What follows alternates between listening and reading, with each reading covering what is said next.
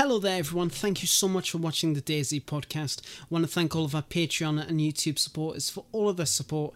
It is really much appreciated. I want to thank Malinar, Ken Brown, Tank Dazza, Shane Murphy, Big Dog, Florida AF and Eric Johnson for our Patreon supporters. Much appreciated and much love to you all. And I also want to give a special thank you to our YouTube members, Jake Zero Cool, OG Bricktop, T-Dog, Stud Muffin, Hannah Epps, Zenith777, You My Size, Andrew Boyd, Michael, Darkwing Tate, Daisy Hub, Marson P2, Matt Z, Raymond Normoyle, King Alabar, and Kenny Baker. You are all absolutely fantastic. You are absolute legends. Thank you so much for providing for the show and supporting us in all of our episodes. We really do appreciate it, and we can't wait to see you on the next show, the DayZ Podcast. Hello there, everyone. We're back. Finally. Welcome to episode 104 the DayZ Podcast. Thank you very much, everyone, for coming along. Welcome to episode 104 the DayZ. There we go. Now you can't hear myself repeat.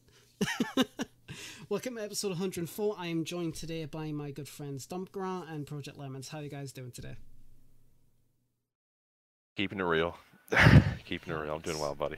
Good stuff. Good stuff. And yourself, Dump? I'm doing pretty good. Good.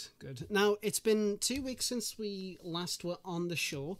I contracted COVID and was quite sick. We ran into some technical issues last week, so that's why there was no episode. I'd just like to let everybody be aware of that. So I do apologise. I'm mostly recovered. We're now back to and ready to go and talk about a whole bunch of different things that's happened in the past couple of weeks. And I hope you guys enjoy. What you guys been up to in the past couple of weeks? A whole lot of nothing. I'll tell you that. It was a lot of just trying to keep myself active. I know this week I had to deal with some real life stuff because every year we have people that go through and come through the houses for management just to make sure if I need anything to be fixed, that's all good. So I was spending this week making sure everything looked presentable. So that was the majority of my week. I had a chance to play a bit of DayZ over the last weekend. So yeah, it was pretty good. Good stuff. Very nice. And what about yourself, Don? Nice. What have you been doing? I have been trying to push myself to maintain a schedule on working out. Hey, mate, I can't knock that. How's it Can't going keep for the you? double chin forever. How's it going out for you? Is it doing well? Yes, I can stand myself working out for a maximum 5 minutes before I give up. Mate, that's a mood. Yeah. No, but it's good that you're getting yourself out there, getting yourself some exercise. You know, Lord knows that I bloody need it. I mean, Jesus Christ, just chubby fucking cheeks here. It's ridiculous. I am never making that sound again, by the way. You don't have to worry about that. Oh, we're gonna record it. No, please don't. Please fucking don't. Hello, That's everybody in chat. I will actually do that on my Somebody Twitch. clip it. Shut up. But thank you, everybody in chat. I hope you're all keeping well. Some familiar faces. Archie, hey, you bud. I hope you're keeping yourself well. Thanks for coming in the chat. I really do appreciate it. Scale Speeder, Ice Blade, everybody, thanks for coming along. DOJ, no, you can, whatever. No, but thank you, everybody, for coming along. Got quite a few topics that I want to talk about with you all. Some really interesting stuff that's been going on for the past couple of weeks. So, first off, something that I saw on Twitter a couple of weeks back. Let us see if I can show you guys what exactly I have found. Need to remember everything all over again. Bloody hell. You can tell it's been a couple of weeks. Chrome is not detecting my stuff. There we go. So the first thing is something I saw. Just want to confirm you guys can all see that. Yep. Fantastic. Brilliant. So yeah, some guy, well, a guy called Daisy Oof, Appeal to the developers, please add the ability to create such dummies for loot to the game. In addition to storing loot, they could be used as bait for a sniper or something similar. And then people just talking about the idea about it. I remember I actually tried to make a mod like this a long time ago. I think Dump, we tried to go through that a little bit when I first started modding. Yeah, back when we were very green to it. Yes, and did it go well? No. But I think an idea like this is actually something that would be really, really interesting to have. Something base game. Now I can just imagine like getting like the long stick and just sticking a helmet on top of it and just like holding it above a wall just to mess around with people. That would be bloody great. That's fun. But what do you guys think about this kind of topic here? When I first saw it, I was very interested when I saw it. I know for people on console, that would be a big addition for them because there's a lot of people on console that have like role play servers or are milsim servers, and having more interactive content like that, I feel would be very beneficial for them, and because they would find so many ways to use that. They could have it for like shoot house dummies to do like their initial training, or they could have it like as like there's so many things you could do with it. So it just it'll give them a lot more versatility if they could see that added in. But overall, for both platforms, that would be a really nice addition. The one thing I was thinking of is when I first saw it, I wasn't quite sure if it kind of matched the DayZ style, if that makes sense. I feel there were some aspects of it that it just, I don't know, it felt a bit too perfectly made, you know? Because we're not all seamstresses in the apocalypse. But hey, not with that attitude. Yeah. But I would like to see something like that. Well, like maybe having a post in the ground. Yeah. Yes, like kind of like more rustic, maybe rough. Yeah, like a T-shape kind of thing where you would just stick on like. Yeah, exactly. Yeah. Or even if they're in like storefronts, if we could find like mannequins, that might be an interesting thing. You know, to give them that kind of in between. I know that'd be very, very cursed. You know, having a base just mannequins lined up all around it, looking out. Or an infected with a stick up its butt. Yep. Using a mannequin as a weapon, just running around, holding the legs, and just swinging at everybody. Hell. Oh, and as it takes damage, parts of it falls off, like the head and arms. Like the head and the arms come off and stuff. Oh, that would be fantastic. Oh yes, but yeah, yeah. Go on, Dom. Go on. But this is interesting, and it actually brings up a point I asked the developers and the podcast thing that got the channel that we got removed because we didn't see them acting. Is in DayZ there is almost no naturally occurring storage option that allows proxies, and what I mean by that is that's tents, medium tents, barrels, all that stuff. They almost never have any proxy attachments for military gear. And one of the things I stumbled upon a while ago was that I do not believe the central loot economy counts proxies on objects, which is a question that I really would love the devs to answer, because if they don't, something like this would be something they have to put in and would be a boom to the overall storage capacity of modded items and future items in the future. But if these proxy items aren't counted in the economy, it could actually cripple economies in ways that, well, you probably can't foresee. Well, that's it. Yeah, I mean, I think it's like it's a really cool, interesting idea. But you're right. It does essentially have to be done in the perfect way to balance out vanilla and the economy, because the main thing, something that is always important, is the economy. Like, it needs to be absolutely maintained, especially on a vanilla scale. If it's done poorly, players will notice, they'll not bother, they'll complain, and oh boy will they complain. But having something like this, you know, I can imagine, you know, how would it be built though? Like, because all I can imagine right now is kind of like a post with like a piece of wood on top of it, kind of like a cross, and then obviously space for your hats or helmets and stuff like that. How would it be crafted? Something like that. All I can think of is maybe a I know. hacksaw I with feel a like they log. would do something similar to their within 1.17 when they released the improvised cooking tripod. I feel like it would be a similar recipe to that. I feel like that would be the most appropriate way to go through with it because I know with some items like if you go through certain recipes, there's tons of different variety you have with stuff you can Mhm. craft. So it would be Mhm. cool if you could use maybe the same recipe that you would use to make the tripod to then also be able to create a like stand for like a clothing stand, you know? Yeah, Yeah.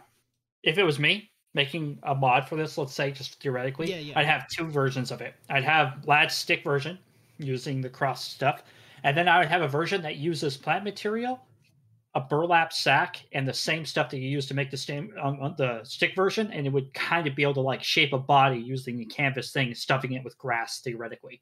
Right. So kind of like the way you can make different shelters. You can have those variants, you Exactly. know? Yeah. Yeah. So comparing to say like just like a basic wooden version, what would kind of like make your proposed version more better? Would it be able to like store heavier stuff, perhaps, or or It would have more attachments as well as look visually better, kind of like what he posted in the Reddit post, make it look Mhm. more kind of easier to trick people, like he was saying, right? With the stick version, you zoom in with your hunting scope, second pass, you're like, oh wait, those aren't people. So the That second makes version could sense. give a mirage as well as it could take maybe a couple of extra things. I like that. Yeah, I like maybe like that only idea. vests could go on one, and then once you add that, you can actually add stuff like maybe a helmet or stuff. So you're actually limited and you have to upgrade eventually to Hmm. get that versatility of having more items on there. Yeah. See that I would use a lot of them for target practice. That's for sure. Oh yeah. Like especially if you can make one make one very cheap. You got yourself a base up and running. You got some space, and then you think, oh, I'm gonna make a little firing range. You just find some clothes just randomly around, some maybe shirts or jeans or capri pants or something. You just stick them on there. You got a target. Brilliant. And then that way, when it ruins, you know you've actually hit it, and that's a good start to say the least. I have to say Yeah. though, lad, Mhm. it seems a bit useless when we have Bambis on the coast. Shut the fuck up. Shut up. I'm sorry. I'm sorry. We must preserve the Bambis. A pulley system. Right, okay, so this really interesting what Scale Speeder just said here. You could have little wheels on them and a pulley system and have them move back and forth on your base walls to look like you're guarding. That would be a very interesting touch to have. I think you'd kind of notice, though, that they are dummies on wheels. Yeah. When you shoot at them and they're just like, well, this is completely fine. I see no issue with this. And it's just like continuously going back and forth. Like, King Alabar is thinking the exact thought I'm thinking. Home Alone, where he's pulling all the strings and they're all Yeah. dancing. yes. Yes. Now, one thing that popped into my head with that is taking like a stance, like looking at it from a game developer's perspective. You have to make sure that when you're adding this stuff in, it works with like the game development plan. Like, Yeah. it works with the atmosphere you want. Oh, And I'm not absolutely. sure having Yeah. the pulleys and stuff would fit per se in DayZ Nah. because I know there's a lot of stuff you could add in, but it's just it's the way they took it. You know, I would see something like more like that and maybe like Scum. I feel like that would be a bit more of an appropriate game to see a thing like that in. But Yeah, so I think I like where you're going with this, but I think the only way it would fit in DayZ would be if you had to manually operate the pulleys, like you had it so Yes. like it could like make 3 or 4 of Yes, them move, couldn't be but you had automated. to be physically there to make it happen. or even like I think that would hooking up be to a generator and having that do some sort of functionality through there. But even Hmm. then, like I was saying, it does kind of it's you got to weigh out because when people play, they'll know if something kind of has that modded feeling, you know, and it doesn't yeah. feel like a real feature, if that makes sense. Because Yes. there are some things where it just feels a bit too outlandish, where it wouldn't make it into the DayZ image. But then that makes you think, what really is the DayZ image? You know, we've had so many people come and go from the Bohemia team, and their ideas and their perspective of the game has changed, you know? So what DayZ is now could be different 3 years later, you know? It's a fair. Well, see, the thing is with that, Daisy's to me, it's always kept a consistent image. It might have lost some aspects of itself during the years, and we've spoken about that quite a few times on the show. I definitely agree. Like if there was a way to get that kind of stuff animated, so it can go backwards and forwards, to and fro, that it's either done by manually, like a manual police system, or hooking up a makeshift like device with electronics, like basic electronics on the system, attach it to a generator, and then there you go. You're using up one of your 4 slots in a generator, like your 4 cables. So it'll kind of make you think, will this system be useful for what you're intending to do? Maybe it's something for like going back to the firing range idea, maybe something like a moving target. That would be an interesting aspect, or something like that. But I think overall, having customizable dummies like that, I think even as a mod, and I know Archie said Doug has them, but it's something that like anybody, Dino could just make a giant hamster. He probably could, and I would never play in a server with it because that would scare the shit out of me. Spiders, dinosaurs, nah, that's fine. Massive hamsters, sod off. But I think even as a mod, that would be a really, really interesting concept, as long as it can just like, let's just start with allowing me to touch the battery to barbed wire. We'll get to that. One day we'll get that.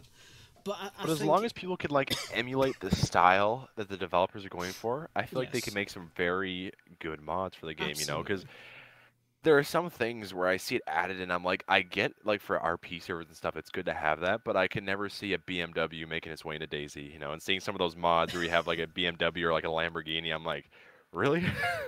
Mate, you clearly haven't been in the modern scene long enough, because there's BMWs and Lamborghinis and Bugatti Aventadors or whatever the fuck they're called. Anime girls. Yeah.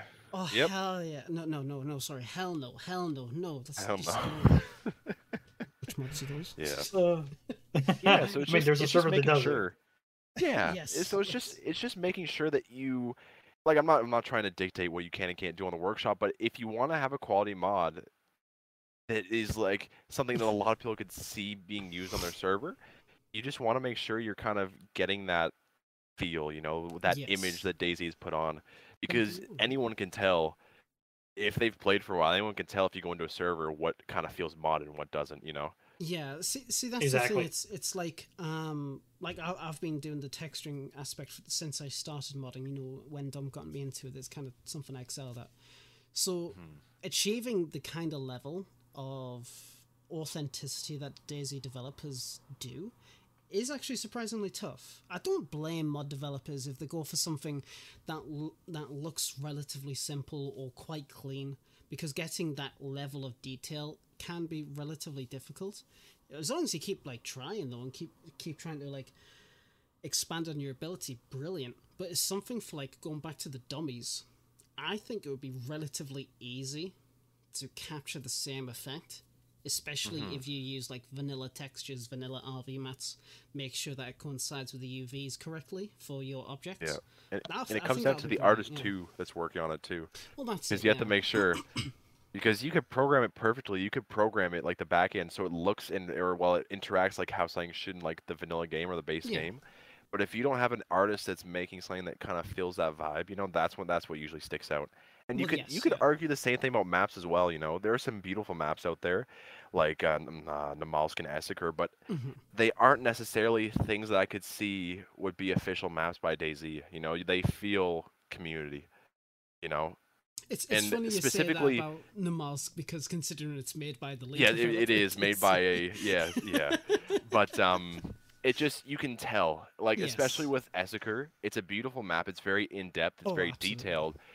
But the only issue is it just doesn't feel the same way that you would like when you're playing on Livonia or Chernarus. You know, it just doesn't feel like it's the same kind of vibe. But it's still a good thing in of itself. But it's tying back into the prior thing where it's trying to capture the essence of DayZ, you know. Yeah, I know what you mean. I mean, like I said, like with the dummies and that, I think it would be relatively easy. I always encourage people, especially when it comes to stuff with like wood and that, like if you can create your own decent wooden textures that, look very similar or whatever's in game, great, you can do that. But if you're gonna make something relatively simple, then I mean, use the vanilla textures. I think Dump, for your building fortifications mod, the logs for the doors, they use the wooden log texture, don't they? Yeah, technically my planks do too. But what I did is I used the vanilla textures as my base, and then I added to them. And I actually encourage a lot of people to do that because vanilla has got that grunge kind of look to it. Yes. And then you can add your own flair to it. So that's why my doors and my stuff, not boasting, but fit the vanilla feel so much more. It's not because I made my own custom textures, it's because I worked off the textures that were already given to me. Well, that's it, yeah. Apparently I'm a bit quiet, so I'm just going to up my microphone by a couple of decibels. Let me know in chat if it is good to go. I have moved my microphone a bit, so audio levels, again, let me know and I'll correct it.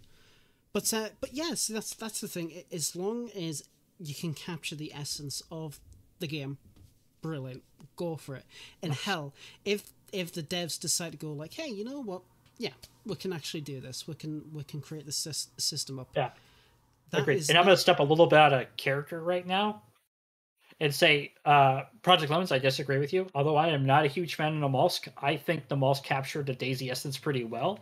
I think it comes down to the level of polish and resources Sumrak had. You can see where he put a lot of the love, and where you see he put the love is very, very close to how Daisy looks. But there's a lot of areas that don't have enough love because he just didn't have the resources. Yeah, I do agree with you on that. But going back to Namalsk specifically, like even like the what are they called, the EVR zones or the EVR storms, whatever those.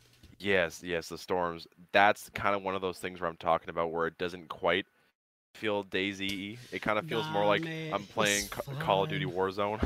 No, mate, it's fine. EVR storm, but I mean, if you had told me that we were going to have toxic toxic zones in vanilla, like 2 updates before, I would have told you you're crazy. Go get your conspiracy card, drive off a cliff. That's very fair. Yeah. So you got it's just being served on a different format because you could see those two things as pretty much the same thing, concept wise, but it's just they're shelling it out 2 different ways. One's gas and one's electricity or electromagnetic or whatever it is. Yeah, we're kind of deviating away from the original topic a little bit, but yes, like if the devs do decide to go ahead make these kind of like this dummy system, brilliant, because not only does that pave the way for something else that a group can make to help with storage and whatnot and other kind of aspects of their game design choice, whatever. It opens the path for modders to take a look at that kind of system to see what they can do and adapt with that. So I encourage a system like that being introduced. I think it'll be absolutely brilliant. Heck, even the image that was shown on the Reddit post was pretty good. I liked it. But but yeah, and it encourages more people to try that out, and we could see a lot more stuff like this coming up in the future. So it'd be interesting to see how people interpret this. Damn right. By the way, just a point of feedback: if you're the Reddit post guy, if you want to make that look more vanilla-ish, just make the guns not stand perfectly up, and I think that would nail it. Yeah, that is a fair point. Yeah. Yeah. So something that I was not aware that existed, and I'm not too sure about you two. Armor, what was it? Armor Ops. So I even had to go and check the notes just to make sure what the name was. Armor Ops. What do you guys know about it? So I know it was a mobile game. Yep. It was kind of like a, for lack of a better word, it was kind of a Clash of Clans ripoff. So it was like one of those top-down strategy type games, and it wasn't really Arma. Like if you hear that and you think it's like an Arma clone on mobile, it's nothing like that. Absolutely nothing. It's literally just a top-down mobile tactical, for the best way to describe it. But it was around for a while, and they had released a thing recently saying that they don't have the resources or time to put into it. So they did have to stop development and they're shutting down the multiplayer servers. However, I think they're still keeping the app up on both the Play Store and Google Play, or well, the Apple Store and Google Play. Mm-hmm. So it was an interesting idea though, because it did have like the squad mechanic type thing that you saw in Arma. Well, kind of, but like in the app format, so it wasn't the exact same way, but they tried to get some of the mechanics and aspects that were seen in the Arma franchise and then try to revitalize it for a mobile platform. And Mm-hmm. it was interesting and it was a fun thing, but it just felt like a mobile app, kind of like how Mini DayZ is kind of just like a mobile app. You wouldn't see that as a full PC release. Yeah. But yeah. Well, apparently, like I said, I did not know about this at all. Didn't know it existed. But apparently it's shut down.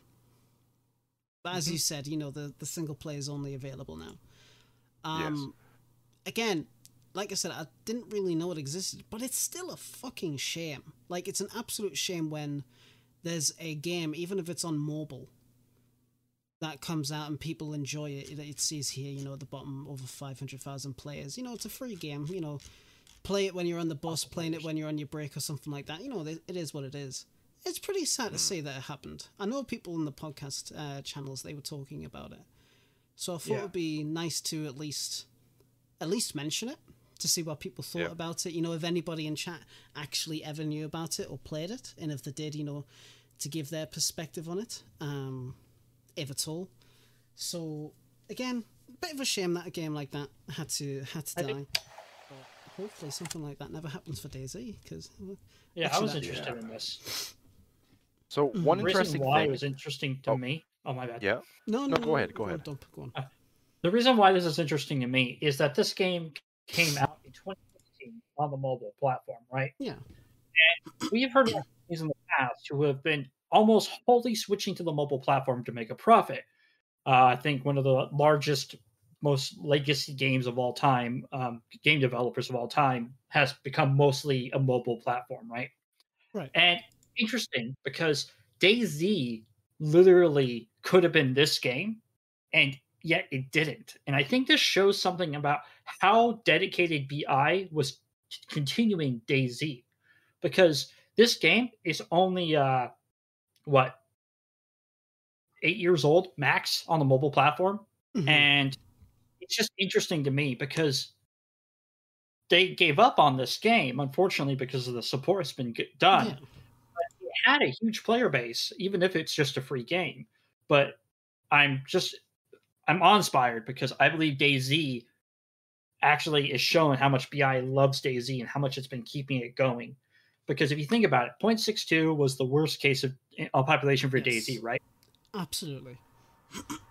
I would have literally said, guys, DayZ's dead. Let's not focus on DayZ and let's just put out a small infusion engine test, and we could have been having our new infusion thing like they announced a couple months ago. But instead, they decided to put into DayZ as a test bed for their new infusion engine, right? Mm-hmm. And I think that's cool because that again has been very dedicated to continuing their brand of the DayZ franchise. Yeah, it's how I can't find the right words about it. It is. You know what it is? Motivating. I can't find the fucking words. I can't find the fucking words to describe how I feel about like the Ops or Mini DayZ or anything like that. And I've always been like absolute obviously like a DayZ fanboy and that. And even then again, I say that I don't actually play the mobile games at all. I keep forgetting they exist. I really should. I've got a phone capable enough of bloody playing the bloody things, but I just like, it's not that. And DayZ, Arma, and Vigor, the best and most popular games. Well, that's it. Yeah, it's and Vigor, if I remember rightly, that's what, Switch exclusive, I think? Oh, it's a console exclusive. Console exclusive. It's just console, yeah. yes. Yeah, so Bohemia, you can definitely get the feeling that Bohemia has been very experimental for the past few years with what they've been trying to do. Like, and we'll be touching upon this later on in the podcast as well, you know, about you know, what they want to do for consoles as well. So it's like, so when they make an idea like Armor Ops, and then it turns out that, yes, it was successful for a while, and then it dies, and then they have to close it down. It is a shame. It is an absolute shame, because, you know, you'll be guaranteed that, yes, even though we didn't really know too much about it, there's always a group of people that did. And they must have had, you know, even though it is a mobile game, people make friends and stuff like that. You know, and it's sad to see those kind of stuff getting shut down. And, like, I'm a big advocate for, like, preservation for video games. Especially, like, during the 90s. Like, holy shit, you try and find a source code for any of those kind of games if you're in the industry. Good fucking luck. Because it ain't gonna happen. But it is a shame. But we'll hopefully, like I said, they don't do that for DayZ, Mini DayZ. Oh, for sure. Well, on that topic though. Yeah, go on. Yeah, on that topic though, it brings up something interesting. Now, I know you said you weren't aware much about the game, but a lot of the people that worked on DayZ Ops weren't just a DayZ Ops team. A lot of them were sourced from other games within other teams at Bohemia. Right. And I think there was a third-party company that was involved as well to make the game. Makes sense. I'm not 100% sure though, but Bohemia had expressed they ran out of resources, and they ran out of people that could actually work on it. So that makes you question, where did they move those people to then? Because they didn't just disappear. So it makes I know, but it makes you kind of excited, because then you can think that you can see that there's more stuff being done, you know? Yeah, absolutely. And even though we're seeing the closure of this game, it could see the expansion of another within their kind of their environment of games, you know, or even a new game gets released as a result of it. So you got to think of the ripple effect or the butterfly effect that this game shutting down will do, because them shutting down could mean more resources are being put into Arma or DayZ or even a new game they're working on. So it's well, that's it. Yeah, it's like, I hate the term, but when one door closes, another one opens, kind of thing. And that's actually a fair point. God damn it, I cannot talk today. But yeah, so whether the team that worked on the game, I hope they're doing well. I hope they're still continuing to make games, and you know, I can't wait to see what else that team does. Yes, sure, I never played the game, but I always wish for people in the industry when it comes to that kind of stuff, because it's, you know, game development is a very arduous process, so you can never really know what happens. But yeah, but to move on, talking about developers and games, something that's not DayZ related. The day before, it got delayed again. When is it actually due to come out now? Let me just quickly double check. I did have it and I closed it. March 1st, 2023. And when was it supposed to come out? It was this year, wasn't it? It was sometime in the late end of the year. Not sure. Alright.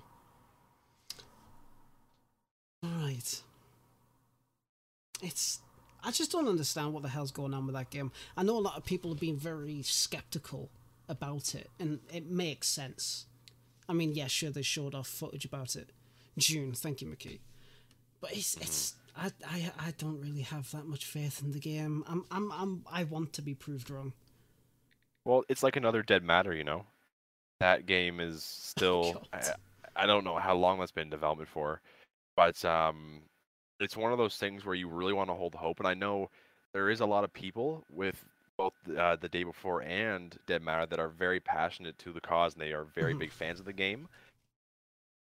So it's just so discouraging to have those people potentially have their hearts broken because they just keep pushing it back, you know? Like, I'll let you guys continue the conversation. I just got to quickly do something. I'll be right back. No worries. But I believe the day before.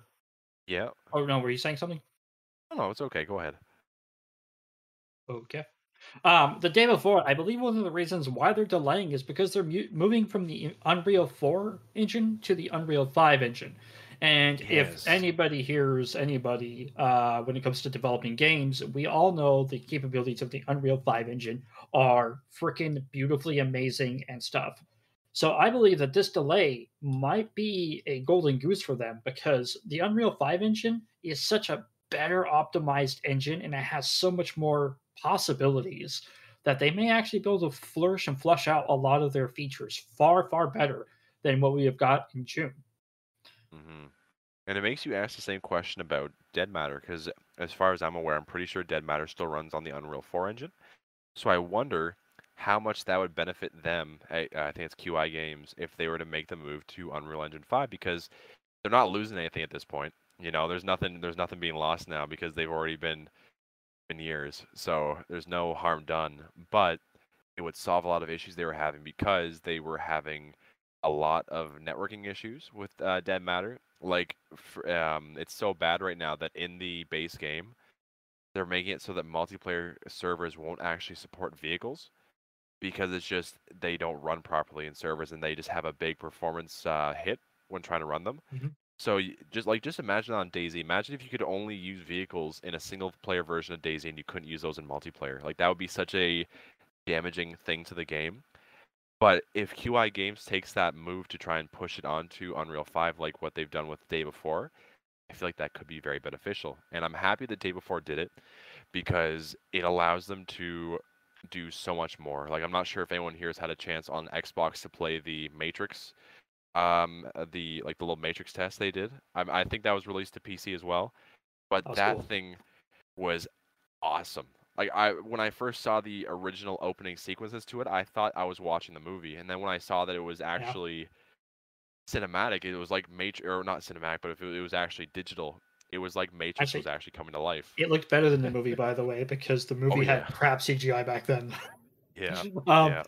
Mickey, I know you say business-wise it makes no sense. Actually, I think that it is a very, not me personally, I think it's a good business decision, but they obviously made the business decision based on their own finances because people just don't delay a game without talking finances first, right? And that's very creepy, lad. So I think them delaying it is a strategic financial choice because they know if they release a game on Unreal 5, they have all the assets, they have all the stuff in there. So I think they're actually taking a gamble and trying to be one of the first games to release an Unreal 5 from a AAA game platform, right? That would get a lot. And I think that's what they're going for. Because that is pretty much an untapped gold mine now. Not a lot of games, or I believe any, have been published yet, except for the trailer, of course, or the playable demo. Unreal Engine 5 has actually been released. So if they were able to take this chance and utilize that opportunity to release this, they could get a lot of the market, and they would just have free reign because no one else has done it yet. So it could do a lot, and as we've seen in the Matrix demo, you can do a lot of stuff with Unreal Engine 5 that you could not do in the prior one. So yeah. And the best part about this entire thing of them announcing this stuff is that they were upfront about it. They didn't give us any hula of reasons. They gave us a straightforward reason of why they were doing this, and then that was it. I think when companies hum and haw about like doing development, and then like a month before they release it, they decide to do that. I think that's when we have issues. Now I say that, but didn't say something they were supposed to be releasing June, so maybe I'm putting my own foot in my mouth. Yeah, McKay said that they were supposed to release in June, but delayed to, when it is delayed to. So I literally just put my own foot in my mouth. That's so. Sorry. So just to confirm, do they say that it was delayed because they are going to upgrade to UE5. Mhm. Right, okay. That kind of makes sense. However, why the hell did they make that decision or announce that decision now when UE5 as a platform has been known about for months? Like, they handed out the UE5 to developers ages ago before it got into the public's hands. So why now? Like, did they not have access to it before? Raises a lot of questions about it. Don't get us wrong, I still hope that the game's legit. The game comes out, the wait was worth it. We've all been stung by games that have been that come out, they've got all these promises, and they turn out they're terrible, right? Yeah. Especially in the past couple of years. So I do have a slither of hope that the game, even though it's been delayed till next year, the delay will be worth it. But if they end up cancelling it or delaying it again, I'm sorry. All hell would break loose. Hell would break loose. And whereas I can kind of understand a game being delayed, like I just said, but it gets to a point where it's like, look, you've been advertising this game for God knows how long. Mm-hmm. You've not really showed too much footage. You haven't really been open with your development. And then again, companies that don't have to do that. It's not a right that people, like the public, know the development process. It's just something that game companies, sometimes they like to do, sometimes they don't want to. That's completely fine. But you still can't knock the sense that there's something off with the situation, at least for me. And especially comparing the difference between like an indie studio and a full AAA studio, it would be understandable if like a small indie studio was just having to prolong stuff because they don't have the resources. But the people, like I think, like the fantastic developer and Mytona publisher, the people like they're kind of spearheading the project for the day before, are big names.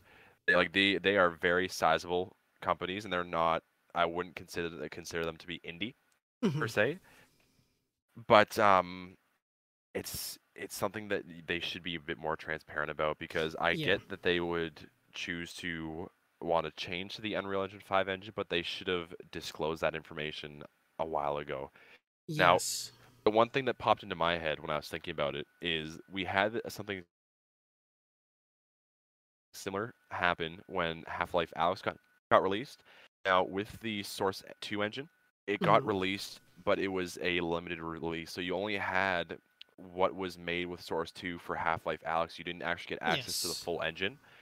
So I'm wondering if maybe something like that might have happened with UE5. So it was only a limited release, so they couldn't actually utilize it at that time. So they were forced to have to do it at a later date. That's the only reason why I could possibly think something like that might have happened. But I'm also not them, so I don't have the hindsight of. We can speculate as much as we want, but we'll never actually know the proper reason why it took so long to make a decision, and that's fine. And going to what Scalespeed has said, one of the biggest games of the year, Bethesda's Starfield, has been delayed, so it's not surprising that games from smaller devs are being delayed too. COVID, engine changes, there'll be more of it. It's understandable. COVID, but yes, engine changes, that's perfectly understandable. We all know what happens to a game when an engine changes. Yep. That's fine. And if you want to delay it because of an engine change, go for it. Just make and I sure think that you actually DayZ do... players, of all people, will especially feel that. And I feel like any people who want to play the day before, who have played DayZ for a long time, are a bit more understanding that they're delaying their game. When it comes out, if it does come out, I'm not going to buy it. There's only one game that is coming out that I will buy day one, and that is Arma 4 / Reforger, for obvious reasons. But with the day, the day before, I just can't shake it. Like, there's something up with it. A lot of people the same. But it also raises a lot of different topics and questions, which I love to go and discuss about, but perhaps another time. because it's a very extensive kind of topic, at least to me. You could talk about that for hours. Oh, you absolutely could, and it'll deviate into like, you know, how the video game community, you know, acts towards developers or companies, and just a bunch of shit. And it's pretty, it's a pretty extensive topic, but it's an interesting one at least. And if that's something you guys want to hear about, let us know. New Infusion tweet, what? Nanny? Yes, I want to leave YouTube. Bugger off.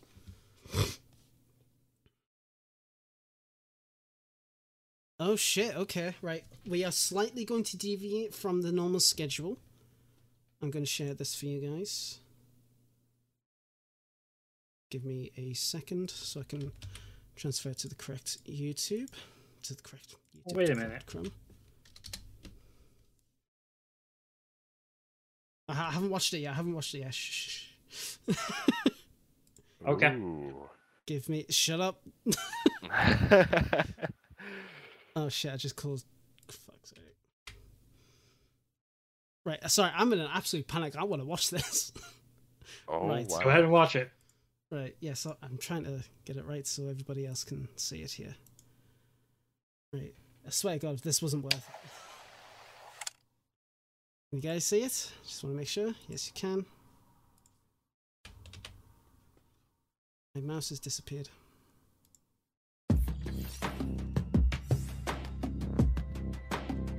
Mute.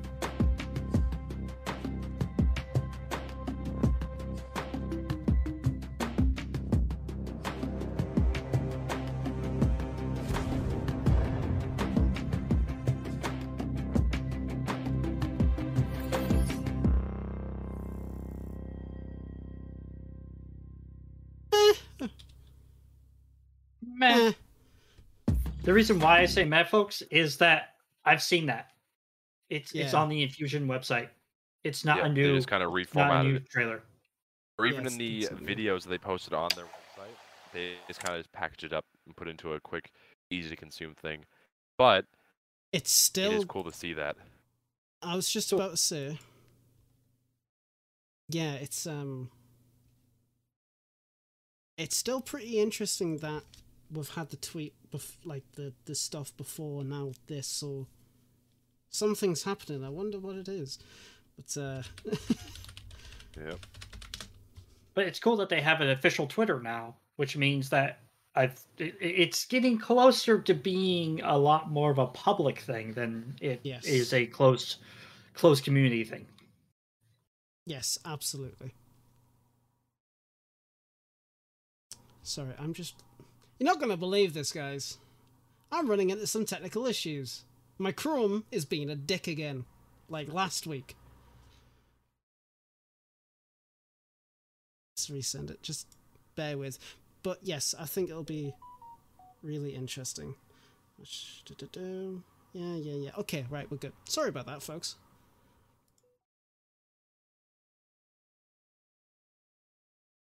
Ooh, there's some new positions. It's been really... Yes, Jesus Christ. So, while you're trying to get that organized, Thank one you. interesting thing I want to bring out is somebody made a comment on the recent tweet, and they were asking why Infusion is spelled with an E and not an I. And the Infusion team, or whoever manages the Twitter, actually replied to him. Okay. And they said to him that Infusion began with the idea of the engine fusion, combining the best features of our previous engine, RV or Real Vertility, and Enforce. So that's a pretty interesting thing, and it's cool that they're actually being transparent with the community and talk about that kind of stuff. And That's it could cool. show a pivot in the way Bohemia does their stuff in the future with how they talk to the community. We've already seen that in DayZ especially. So Mhm. Well, that's Yeah, it it. does. Regardless of everything, I think it is really, really interesting. And if we weren't certain before, we are now what is probably going to be happening on Tuesday. But I want to return to that topic soon. But for now, let's continue on to our normal schedule. Once technical issues, they have now been resolved. I don't know what it is. This week has just been chaos this past week and a bit. Chaos with technical issues. Oh, lordy lord. Lordy lordy lord. Now, the next topic I'm very interested in. Yiprit. Mark's done a video, I believe, on the map. I have not yet had a chance to watch it. Have you guys at all? No. I have not yet, but I think he's going to be streaming it this weekend. Right. I believe. Okay. Yeah, he doesn't have a video. Yeah, I don't think he has a video up yet, but I think he's doing a live stream of the map, like a first Right. impressions, and he's getting the community to hop on with him. Okay, right. put that the, makes more sense. But I put the workshop in the moderator chat, guys. So the workshop page. Right, okay, let me just double check that. Right, okay, gotcha. Yes, so Yiprit is a new map. It's been in development for quite a little bit of time.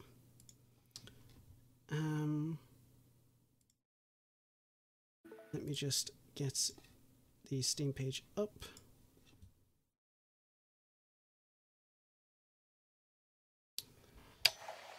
So we can see here, it's got the server information and whatnot, so it's obviously PC only, so all the console folks. Oops.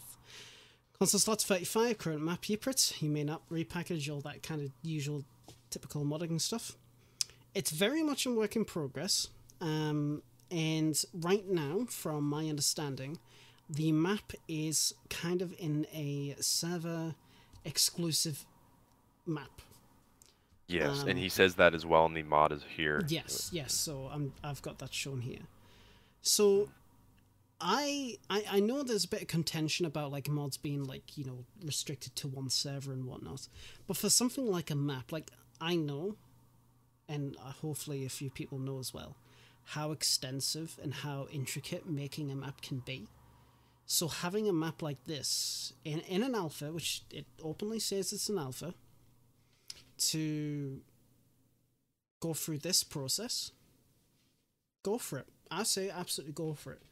It's got the Discord link, which I shall post in the chat as well for folks. There you go there. So just follow that link and you'll be taken directly to it, hopefully. So as somebody who mods, and Dump, I'm pretty sure you would agree with this, I encourage everybody to go in, take a look, play it, and give feedback. Genuine, proper on, full-on criticism, that's valid. Give the guys some love. Making a map is one of the hardest things to do. I mean, look at Deer Isle. How long's that been in development for? Since Too long. modded came out. Yeah, It was one of the first exactly. modded maps to be out. Exactly. And look where it is now. It's one of them. Well, it is pretty much the most popular modded map. And that couldn't have been that's done one of the without more people playing reasons. them. Yeah. Exactly. That's one of the more reasons why I encourage people to reach out now, because it's still an alpha. You don't want to wait until the servers, or not the server, but the map is late in development, because if there's any big flaws with it, you want them to be squashed in the initial alpha of the map, you know? Yeah. It is stuff that can be fixed later, but if it's even a terrain issue, if come a month, 2 months, a year, he started building around that terrain and there's an issue with it, you know, you're like, uh-oh. So I definitely encourage, if you have a chance to play it, to send your feedback now, because this is really a crucial point for the map, because it can still be shaped. It can still be shaped in different ways. Absolutely. Absolutely. And that's the thing. And, you know, when it comes to developing stuff like this, it's really, really cool. It's really nice that people can come together to, even though if they are playing, just giving, you know, criticism and feedback, they're helping the development process, which is really, really cool. And something that will really make Boydie happy, if only he was here, a donate link to the guy down at the bottom of the mod page. So if you really do enjoy the map and the content that much, feel free to donate to the guy as well. Always appreciated. So yeah, DOJ in the chat said no, making maps is easy. yeah, totally. Yeah, okay. Oh yeah. Yep. But yeah, so I thought I thought it was an interesting thing to kind of go through. You know, you always see a lot of modded maps come and go nowadays, but regardless, I feel it's always best to be able to talk about it openly, to give support for stuff like that, because people can get very, you know, disheartened, and people want to stop. It happened with Banov at one point. That was never going to be finished, and then there was a massive, large influx of players and people playing, giving feedback, really good feedback, and now the map's finished, and he's on to ventures anew. So if you ever feel like, you know, there's no point in continuing to mod, shut your shit, get back to work. No, but seriously, you know, always reach out and go forward with that. Now, just to quickly go on. Now, this was quite an interesting topic that I don't typically talk about, because it's a bit of a it's an interesting issue, but funny. So, Boydie put out on the podcast Twitter something from Sada about an update from Frankie. So I'm just going to read it out here for folks who aren't able to watch the stream, but just want to make sure that everybody can see. Yes, they can. Brilliant. For sick, wanted to click edit and just delete this post. There's no delete confirmation. Get destroyed. So this is likely the last update before posting back. Things are getting in order. Had a little break in Namibia for 10 days and figured out a lot of stuff. Figure it's just a mental game because there's such expectation of certain content. I feel can't post anything because it's not good enough. But it is, and there's no way I'm worse editing than 4 years ago. People want chill videos and catch-up stories, less setup, middling effort, not lazy mode 0%, but also not 9,000% losing the will to edit. XD. Also, I'm 100% DayZ has to be sponsored to be doable. Saying that, it's actually pretty difficult to find a sponsor because most don't want to sponsor DayZ. As such, it's still likely to be no more regularly than once, maybe twice a year. So assume little to no DayZ, and then I'm not overpromising and you aren't disappointed. If there's any more DayZ, the stars have luckily aligned.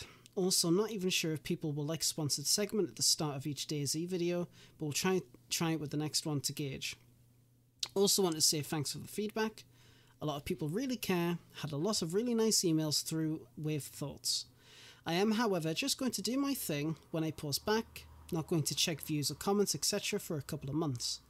I know what people want to see, what's possible which often viewers aren't able to see, and what makes a decent gaming video, although some stuff is so low attention span now I don't even.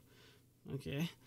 Keep leaving comments though, as we'll catch up with them on the older videos after a couple of months back. I'm certain I just need to post what interests me regardless of how it performs for a while. Hope things are going well, see you soon. That was from Frankie on PC. Now, I don't agree on these sponsorships. You absolutely can get a sponsorship for DayZ content. I would have to agree with you there. Yeah. I think that yeah, go ahead. I was just saying, people have come out and said no, they've been sponsored for making DayZ content. I think Minder was one of those people who said that. I'm not too sure exactly. I'm just trying to look for the tweet. But no, you can make sponsored DayZ content. I mean, then again, I can't say much because I'm not sponsored. Even Marks. I think one of his recent videos got sponsored by, it was lighting. Yeah, BenQ, and that was fucking brilliant. that was absolutely fantastic. It was such a nice surprise. And that's what goes to show. It's just a matter of finding the right people. Because I think Frankie, like I can't speak for the guy. I don't know him on a personal level, but I think he may have just been reaching out to the wrong people. You know, because I know some companies may want to direct their stuff towards certain demographics. Like they have entire marketing teams that devote themselves to finding where we want this to be displayed. Because this is marketing money that's being put into us. You know, they don't want to make it on a DayZ stream when they know their target demographic may not be on there. Yeah. Because maybe if it's like a Acorn Stairlift, you know, they're not going to be putting that on a DayZ video. you know. Yeah, mate, you never know. But yeah, you never know. But a lot more companies now are being open with their options, especially more like the gaming options. Like gaming companies, anything that has to do with gaming, they don't really care as long as they're playing a game, you know. Yes. Well, that's But it. I feel Yeah. like yeah, and I just feel like he may have went to the wrong people or approached the wrong companies. That because even for Marks, his newest video was sponsored. I forget who it was. I think it was like a little lamp It company, and they was like yeah, it was BenQ. They've made some really really cool, interesting peripherals and monitors and whatnot. yeah, I've got I used to have a few of their stuff, and they're not bad. They're not bad at all. yeah, And and you so know, it goes to show yeah. that regardless of the size of your channel, it's still very possible to get sponsors like this, you know. And it's a matter of playing your cards correctly, you know, Hmm. because you could even be a smaller channel, like a very small channel just starting out, but if you have the right attitude and you reach out to the correct people, you could totally swing getting some degree of like a sponsorship or a partnership, you know, and it just depends on it depends on how you play your cards, Hmm. 100%. Yeah. Yeah. What do you think, Dump? Oh, I think that this was I think this was a tangent. I think it was. I don't think this reflects about how he truly feels or anything else. He posted it. He had enough people see it. He wasn't going to take it down. It was just a tangent. It reads like a tangent. He seems like he's upset. He's put all this effort into these videos and everything else. He can't get a Hmm. Daisy sponsor. All of this screams to me he wrote this out angrily because he was upset. And after he posted it, he probably wasn't happy that he did, but he kept it up because the worst thing to do in those situations is to delete it, right? Hmm. Hmm. I'm no I'm no huge fan of him, but I do agree with you guys. If you look for the right places to find a sponsor, you can. I think Scale Speeder though in the comments had a good point though. Maybe he's looking for a much bigger payoff because of his audience he does have. Yeah. Frankie on PC has a huge audience, and maybe he has been approached by sponsors, but the payout was so little it wasn't worth his effort to take them on because he's not going to have like 8 sponsors in one video, right? No, Yeah, that's it. yeah. Check that So And that's one the I thing don't know. too, because as Frankie's grown, I believe he's sourced out to third-party groups editing his videos. I'm not sure if he still does it himself, but I'm I pretty read. sure it does. okay, because I was gonna say on such a large level, like once you start getting into that higher subscriber count, you are forced to make out more content, higher content. And you have that pressure on you, which I could see he was talking about, you know, and it's very hard because you have to appeal to the audience, or else they will not stop watching. And then for some YouTubers, that's their only source of income and revenue. So Yeah. they really have to bend over backwards and go like knee and foot to really do this kind of stuff because if they lose this, that could be their hydro bill going right I there, would like to you point know? out in his rant, he talked about his editing skills, not someone else's. Yeah. Oh, that's I true. th- Yes, that's true. the, to me, and this is not a dig at Frankie, if he ever watches this, the podcast, I do want to say that his videos, when I was, back when he was doing on the Arma 2 mod, inspired me to want to play Daisy, and I never could until 2016. Always admired his content, and I admired the bloke for his attention to detail and his productivity and just the quality of his work. Because you can't deny what he makes is good. Oh, it's top notch. The problem is, it is how often. Back when he was making the videos, before he took off like his massive hiatus, it didn't matter too much when you could upload a video. You'd get a pretty decent payout. Now, not so much. The content, the scape of YouTube and the platform has changed massively, and I hate to be the one to say it, but he needs to adapt. He might need to scale back in his videos. Maybe like these videos that he's got for like that, like an hour long with like so much time and prep, needs to be cut down by like half or something like that to make his content more regular. Once his Yeah. content is a lot more regular, then he's going to be able to get more eyes and sponsorships. Like Mark's, like, well, I'll use him as an example. He uploads all the goddamn time. And he's got nearly 30k subscribers, I believe. And he's got a sponsorship. Frankie's been doing this for years, and now with it, he's back and he's made some good content. What's the difference between Mark's and Frankie? Regular uploads. Sponsorship. Exactly. Sponsors will not touch you if you upload a video once in a blue moon. It's why when Patreon was first introduced, animators jumped ship from YouTube, like the Google AdSense and stuff like that. They jumped ship to Patreon because they could get paid a lot more regularly and a lot higher. Because at that time, like, the whole thing was just changing them. Consistency, that's it, Alibi. It's consistency. Exactly. Don't get me wrong. I love his content, but he needs to change it up. He can't keep doing the same thing that he done last time and expect the same results. Yeah, and the times have changed, especially on YouTube, because a lot of short media has become like the normal now. A lot of people are doing like reels or shorts or highlights, and that's just how it is now. And I would wonder how it would be if he took a pivot in his content and started doing these short form, easy to consume media pieces. And I wonder how that would impact his channel, because then he could upload them on a larger frequency, but not be able to absolutely overwhelm himself. So. Yeah. And just to address what McKee said, the problem is with your statement there is that JLK uploads a video at least once a month, right? That's still regular enough. Once a month, hour-long videos, 40-minute long videos, great. That's I would say that's okay. But the problem with Frankie is that he openly said in that statement twice a year. How can you make a statement like that and then expect a decent payoff from sponsorships if you only upload twice a year? You can't. It doesn't make any sense, like, in a business standpoint.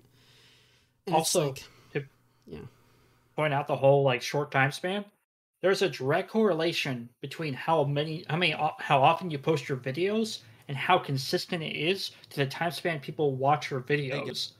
If you look at people like you're talking about, JLK or even Marks, I bet he has a longer view duration than Frankie does, because he posts so often, people want to sit there and watch the videos because it's consistent enough for them to actually do that. Yeah.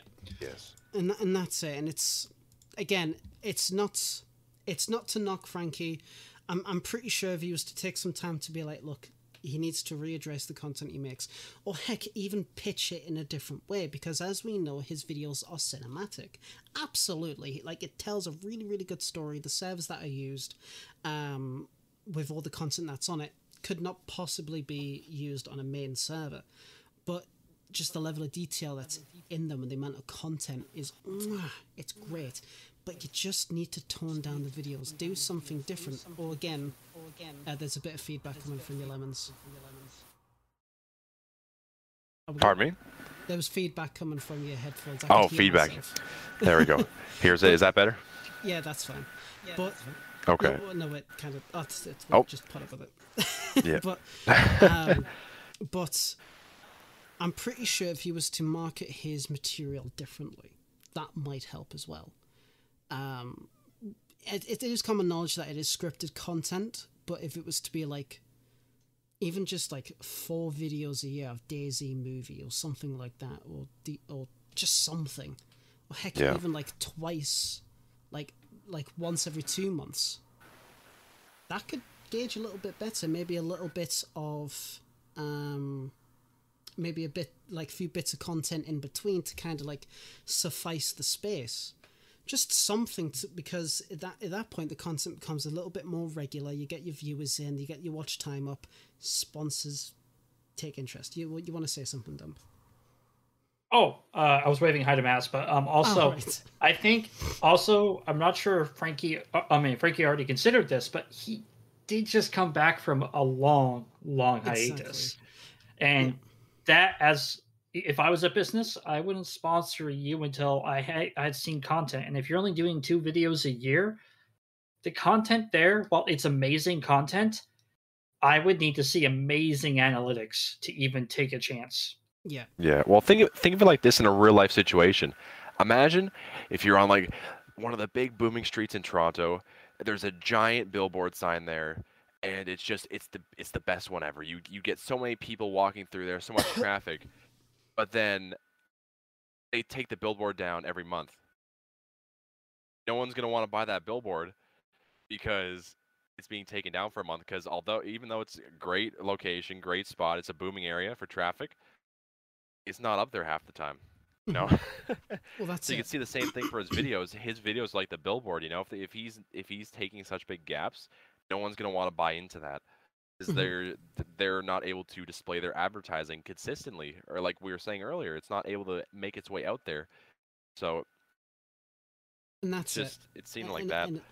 And again, if he ever does watch this, like, not to knock you as a person, like I'm pretty sure a lot of people in the community watched your videos and were inspired by you, and a couple of content creators more than likely. But you just got to adapt. You just have to adapt a little bit more. Go on from there, and maybe come up with some ideas. Maybe general gameplay videos or something like that. So dare I say short? Well, I wouldn't say shorts because that wouldn't really fit with the whole Frankie on PC kind of thing. But just something that would mitigate the really long videos, the long upload times, just something. And then really not quick. only go on. Sorry, I didn't mean to interrupt horribly, but I just went to his YouTube page and he has lots of new videos. 4 months, 5 months, 6 months. They're about once a month. Even if they're not DayZ, he's still putting them out. Well, that's it. Yeah. So that's fair. That's fair. But obviously, if you're trying to, correlating with his post about DayZ content, it makes sense in regards to that. Even then, if you can try and upload more videos regularly or something like that, like his last DayZ video was, let me just quickly double check so I'm not talking utter shit. 4 months ago, Carrier of the Dead DayZ mod. Let's go back to the mod. Like, with all due respect, who cares about that? Right? Nobody. Then his last video, Escaping Mount Doom. No, there's Carrier of the Dead DayZ mod. And then you've got Escape Mount Doom, DayZ Namalsk, nearly 1 million views. And then you got Survivor in the City of the Dead, 2.9 million. Then you got The Frozen Horde, Namalsk, 1.6 million. Like, his DayZ videos they get a lot of views. But his non-DayZ, the difference when he doesn't put DayZ stuff, like when he posted stuff like for GTFO or for Tarkov, his views took a big dip. Like he went from pushing million views, like for each one of his videos, he was always getting a million. And now with these newer videos, he's barely scratching over 300,000 in some of them. Mm-hmm. And that's understandable. It's understandable because people they subscribe for his DayZ content, and I'm not going to sit here and say you must only do DayZ content. His posts correlate. If he wants to upload whatever he wants, he absolutely can, absolutely. But if you're trying to get a sponsorship for certain things, you gotta do it in a certain way. Don't get us wrong. I mean his last upload was 3 months ago. I hope the lad's doing all right. Don't get us wrong. I really, really hope he is. I'd love to see more DayZ content come out from him. Like whatever he's got his working top video is going to be. Yeah, his top video was for DayZ Standalone, and to date it's got over 11 million views. Rooftop Sniper, episode 3 of the Standalone. Yep. God, that was a terrible time. 8 years ago. But and that's the thing. Don't get us wrong. I do want him to upload more content. Absolutely. But we'll just have to see what happens. Maybe he talks to people, gets some advice, maybe changes up a couple of things. He's trying something. It's not working out compared to his normal views for his DayZ content, but that is expected for any content creator. You can, if you make content for, I'm just going to say, for example, No Man's Sky. You play the game all the time, every single day. You upload videos twice a month. You get 500, 600, maybe 1 million views per video, just as a hypothetical. And then you're like, you know what? I'm going to switch it up. I'm going to play Escape from Tarkov. Completely out of left field. Not going to get as much views. But that's your content. And if that's what you want to upload, more power to you. And I do hope he is able to successfully adapt to the modern YouTube kind of climate. And I do wish him the best. I absolutely do. And again, if he does watch this, I hope he doesn't think I'm attacking him, because I'm absolutely not. I love the guy. But yeah. One person he reminds me of is the Russian Badger. I'm not sure if you know who he is. The name rings a bell. He used to do a lot of Siege videos, but he does a variety of stuff, and he kind of rubs me the same way that I think This video is Frankie wants his videos to be like. And I feel like if he took an approach that Badger did, he would get a lot more success when he tried to stray away from other videos, because he plays a variety of stuff. Like, he'll be playing Left 4 Dead one day, he'll be playing World of Tanks the other day, and then he'll be on like Rainbow Six Siege, which are completely different games, but he always manages to get over 1 million views on them. Mm-hmm. So I think like if Frankie took a page out of his book in some of the ways that he set up his content, that could be beneficial. And the other thing too is, like Button Basher in the chat said, he doesn't have time to watch them for like the really long ones, and that's the issue with Frankie's content, is it's just very long. And as the years have changed, it's just long format videos are just not really much of a thing anymore. People prefer to have that easy to consume, like short 10-15 minute videos, you know, or even less than that. And that's something where Frankie really shined, because he had high quality content, high production content that is similar to like the stuff that Frankie did, but it was shorter and he posted it a lot more frequently. So and that's it. But whatever Frankie does decide to do with his channel, again, gotta wish him the absolute best. He's an OG. Absolutely. Agreed. Absolutely. I can't wait to see what DayZ content he does bring out. I really, really can't wait. But I do kind of want to move on from Frankie, because we talked about it a hell of a long time. And it's a really interesting topic. Maybe we'll touch on it another day. You know, if he ever reacts, maybe. I don't know. We'll see. Also, hi, Frank. But something that quite interested me, again, on the Reddit, and Dump, I am very interested to hear about your opinion on this. Should DayZ have GPSs? So the user on the DayZ subreddit posted by Unreal_Dream 3 days ago, I think they should remove the tourist map and instead give us a GPS map device. Should be a rare item. And should also show where your friends are at if they also have the same device. What do you think? Now, I'll say what I think first, and then we'll go on. Keep the tourist map. Don't let other people... Like, I don't think you should be able to see where other players are. But you should be able to see where you are. Think of it as kind of like, you got the tourist map, you're on the coast. You find one, you have to figure out where you are.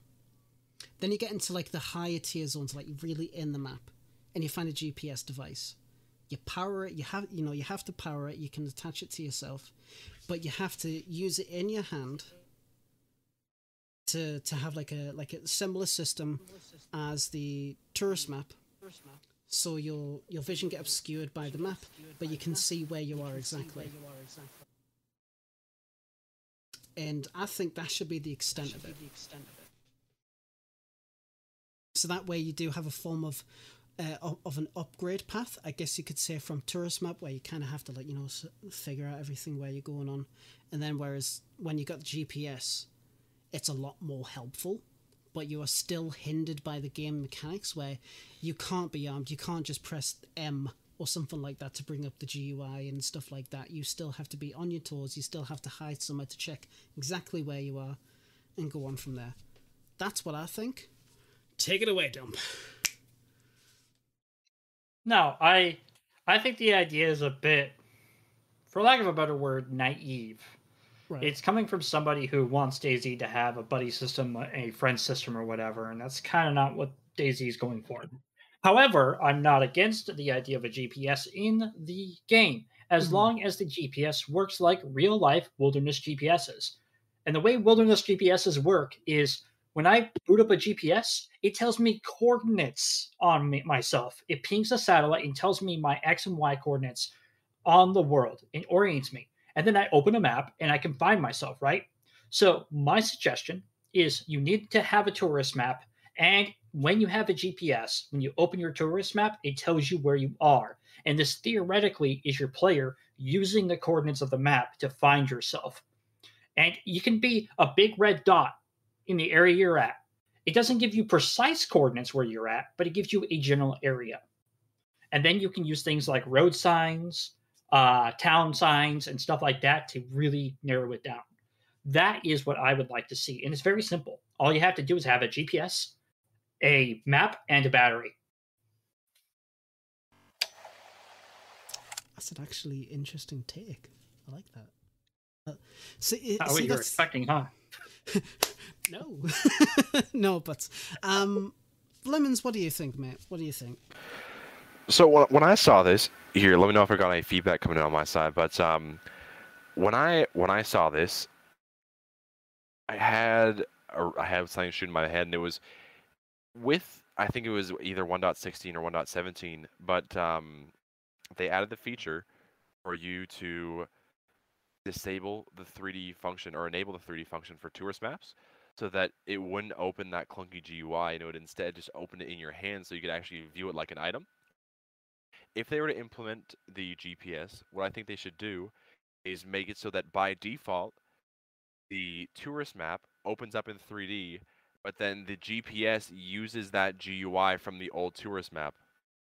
It would make a lot more sense because it feels a lot more digital using that, and opening it up in your hands should be the default for the tourist maps, because a lot of people, even on console, it is a hell of a challenge to even use tourist maps if you use that old system. It's just way too clunky, and we don't have the proper stuff to be able to run it properly. Okay. And having it like that would just make a lot of sense. You know, they would be able, it would give them a chance to revitalize their systems, because it is a bit older. Their map system, like the digital version, it is a bit older, and it does need a bit of love, 100%. But this would give them the opportunity to revitalize that and renew it, and then they could see that incorporated into the GPS. Because I feel like it would be a lot more suitable for that. Because if anyone here has used the tourist map with that enabled, it just feels like you're looking through a satellite map or a GPS map, you know? So I feel it would be a lot more better to use it as like a digital thing with a GPS tracker instead of having it with the tourist map, and just having the tourist map as like a low tier item you can open up and look. Because then it would force you to want to upgrade, because I'm not sure how many people on console have used that new feature, but it's amazing to be able to see the map in a 3D space, but it's still difficult to be able to use it for navigation. Just like in real life, you're going down the streets with this big map in your hands, you know, trying to get yourself through. I see no issue. It would, yep. It would force the progression of players to go down to higher tiered areas to get that digital version. So, what are your thoughts on that? I like both ideas. I like Dump's I like Dumpgro's ideas because it's more intricate and it's more authentic, right? And that's great, you know. And I mean, I've never used a wilderness GPS, so obviously I have to take your word for it. And then on a gameplay balance for like a general player, I like Lemons' idea. All I can think of, instead of like a typical, you know, military style GPS or whatever, a car GPS instead. Now that usually has like a top down view. It's a road view only, kind of like terrain or whatever. That would be something that is like, okay, it's not a military thing, sure, but it's more civilian. It's more like higher tier civilian. It's maybe something that spawns only in the big cities, or maybe spawns on cars, and it's a rare spawn. It's like, oh shit, I've got a car GPS, and it's like, your icon is actually like a little larder or something like that, like top down view of a little larder. That would be fucking hilarious. But I like the ideas of being able to use more than just a tourist map without being able to just press M. Now, I know a couple of modded servers, I know Genesis, they have a system where it's like, you get the tourist map, you use it as normal. Brilliant.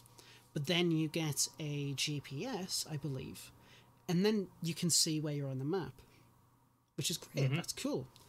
But you take it another step further, where if you have a pen, that's when you can put, like, positions Markings down. on it.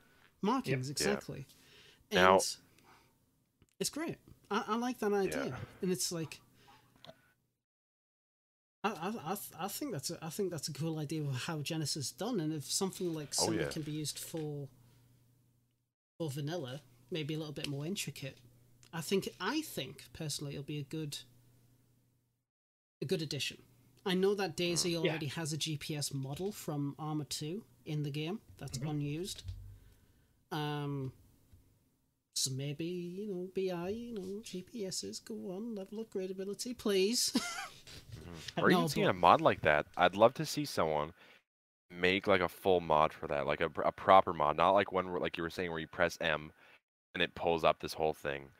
One where it's just it would be pretty, like, if I was to do something like my way, it would be pretty simple, because all you'd be doing is kind of hijacking the tourist map, and then at that point you wouldn't even have, if you really want to be sloppy, you didn't have to change the animation. You would just have to somehow specify that it opens the 3D map on the tourist map item, or sorry, not on the tourist map item, on the GPS item, but not on the tourist map. And so at a modding sense, that would be somewhat simple, and it would be just like a really simple thing to throw together, and you wouldn't even have to change the GUI that they've already provided for the tourist map. You would just make it so that it would only open when you're using that item. And I'm not sure, I don't have experience doing that and specifying much with the tourist map and how they've managed to do that with items and making items be able to go into that GUI. But to do something like that, I feel like that would just be a cool little quality of life thing where it still feels like it has like that kind of DayZ feel to it. Yeah. I know a lot of people on console have loved the ability for the 3D maps, because I don't know how DayZ does it, but I think it has to do with their graphic settings, but you lose a lot of the features of the map when you go onto lower hardware. I'm not sure if you knew that, but the actual satellite map loses a lot of its features once you go down in hardware, and I've tested out. I'm not sure like what setting manages that, but if you're on a crappy computer or an older Xbox, the map looks completely different. It just looks like a blank white thing. There's no proper terrain to it, and you just see white checkers with town names, and like you can see like the roads and stuff like that. But if you go to, like, if I was to go on a brand new computer, look at it that I knew was spec'd out and was more than good for DayZ, it looks like a full map that has like colors, and you can see like the trails and the roads and stuff. So it's very interesting to see that, and I hope that they would go through and change that, because in its current state, it's pretty much unusable on console to have it like that. That's so you're pretty much forced to put it into the 3D version, where you just view it opening up in your hand. So it's like it's the third person view model, but you can see it in first person. Oh yes, I know what you mean. Yes, yeah. So we've been forced to do that recently because it's unusable. It's so clunky and it's so laggy to try and navigate through that, and it's pretty much impossible in last gen. Like if you're on like the original Xbox up until before the series got released, you can't use maps. And I know, I'm not sure if Scale Speeder's here, but I feel like he would really know that. Yeah. Pain with that. Overall, some really, really cool, interesting ideas. And all I can think of now is having a GPS in your hand. And if you power it and you use it, and a GUI does appear, it doesn't show the entire map.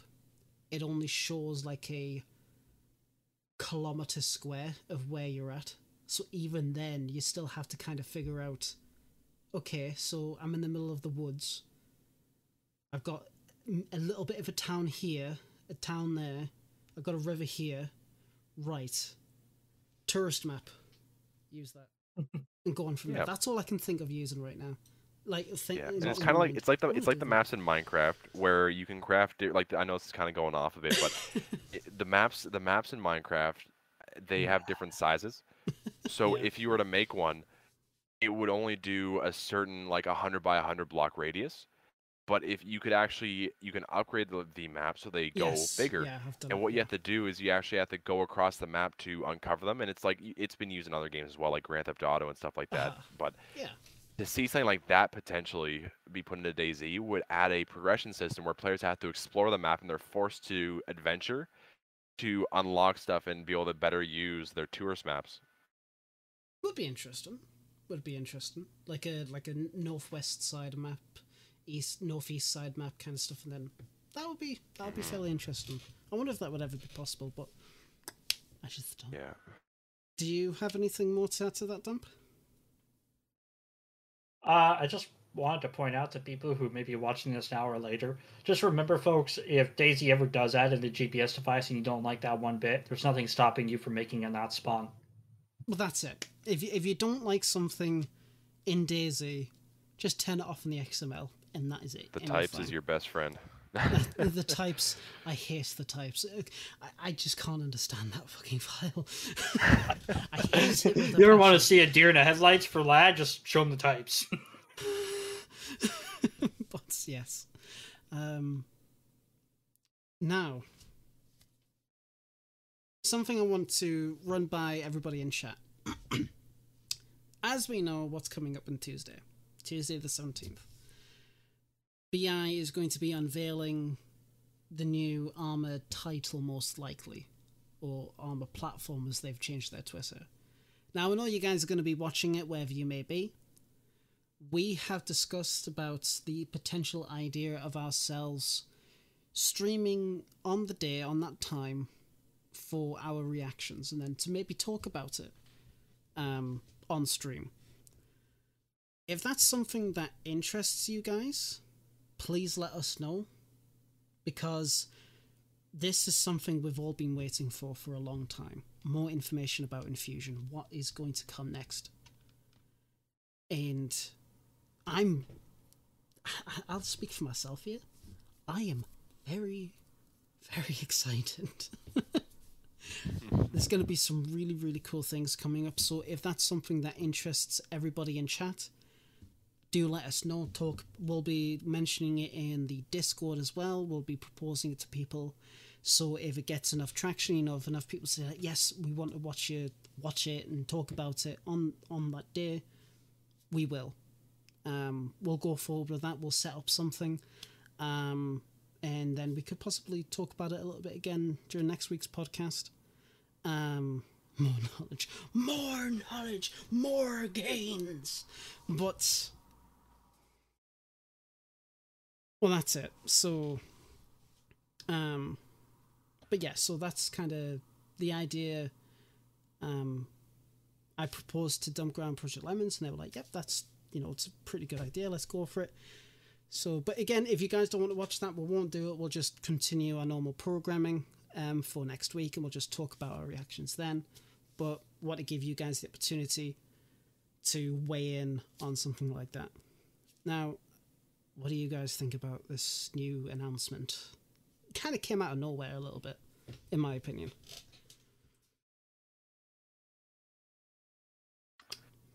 I'm waiting. What do you think about it?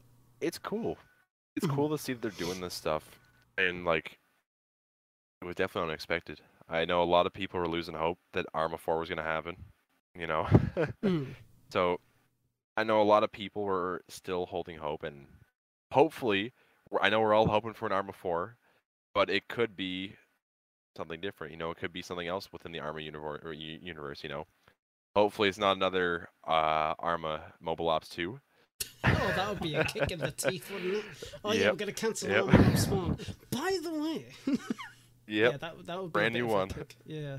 But it would be interesting to see if it's a different title. Maybe it's an Arma something. It's not just called Arma 4. It's called Arma insert title here. Kind of like how Call of Duty's gone through and they've got their Black Ops series and they've got their Modern Warfare series and all different stuff. It'd be cool if Arma maybe split off into doing those kind of things. You know. Well, that's it. I mean, we do know about Armor Reforger. That was leaked. When was that leaked? What, like last year, the year before? Yeah, but not by them. Somebody else. Yeah. Somebody obviously done it. So we know it's been coming for a mile off, but it's been a lot of time since then, before like the leak and now this. And, you know, BI's been talking steadily about Infusion for the past few months. They talked about porting some Infusion systems into DayZ, like the vehicle stuff. Where the hell is it? Come on, guys, get on that, please. You know, as you guys said, you know, weeks, not months. You know, sorry, no, the more accurate, not months, weeks. There we go. That's the canonical version. But I am excited to see what they do. Discuss about it, because we know Infusion's going to be coming out on consoles as well, and talking about the platform of like how modding is going to be done in the future. I can already guarantee that we will see helicopters and planes flying, massive explosions, probably battleships or something like that. Stuff like that. So it's going to be a very interesting stream, I think. Yes, and it's going to be interesting to see how they get through the development policies on like that were put in place by Microsoft and Sony. I'm curious if they'll. I think that if anything, if they release future titles that have modding, it'll probably be like a Microsoft only thing, because Sony is very, very strict with the way it goes. Yes. So I'd assume that if it was to have its debut on console, it would be a Microsoft only thing, so only Xbox.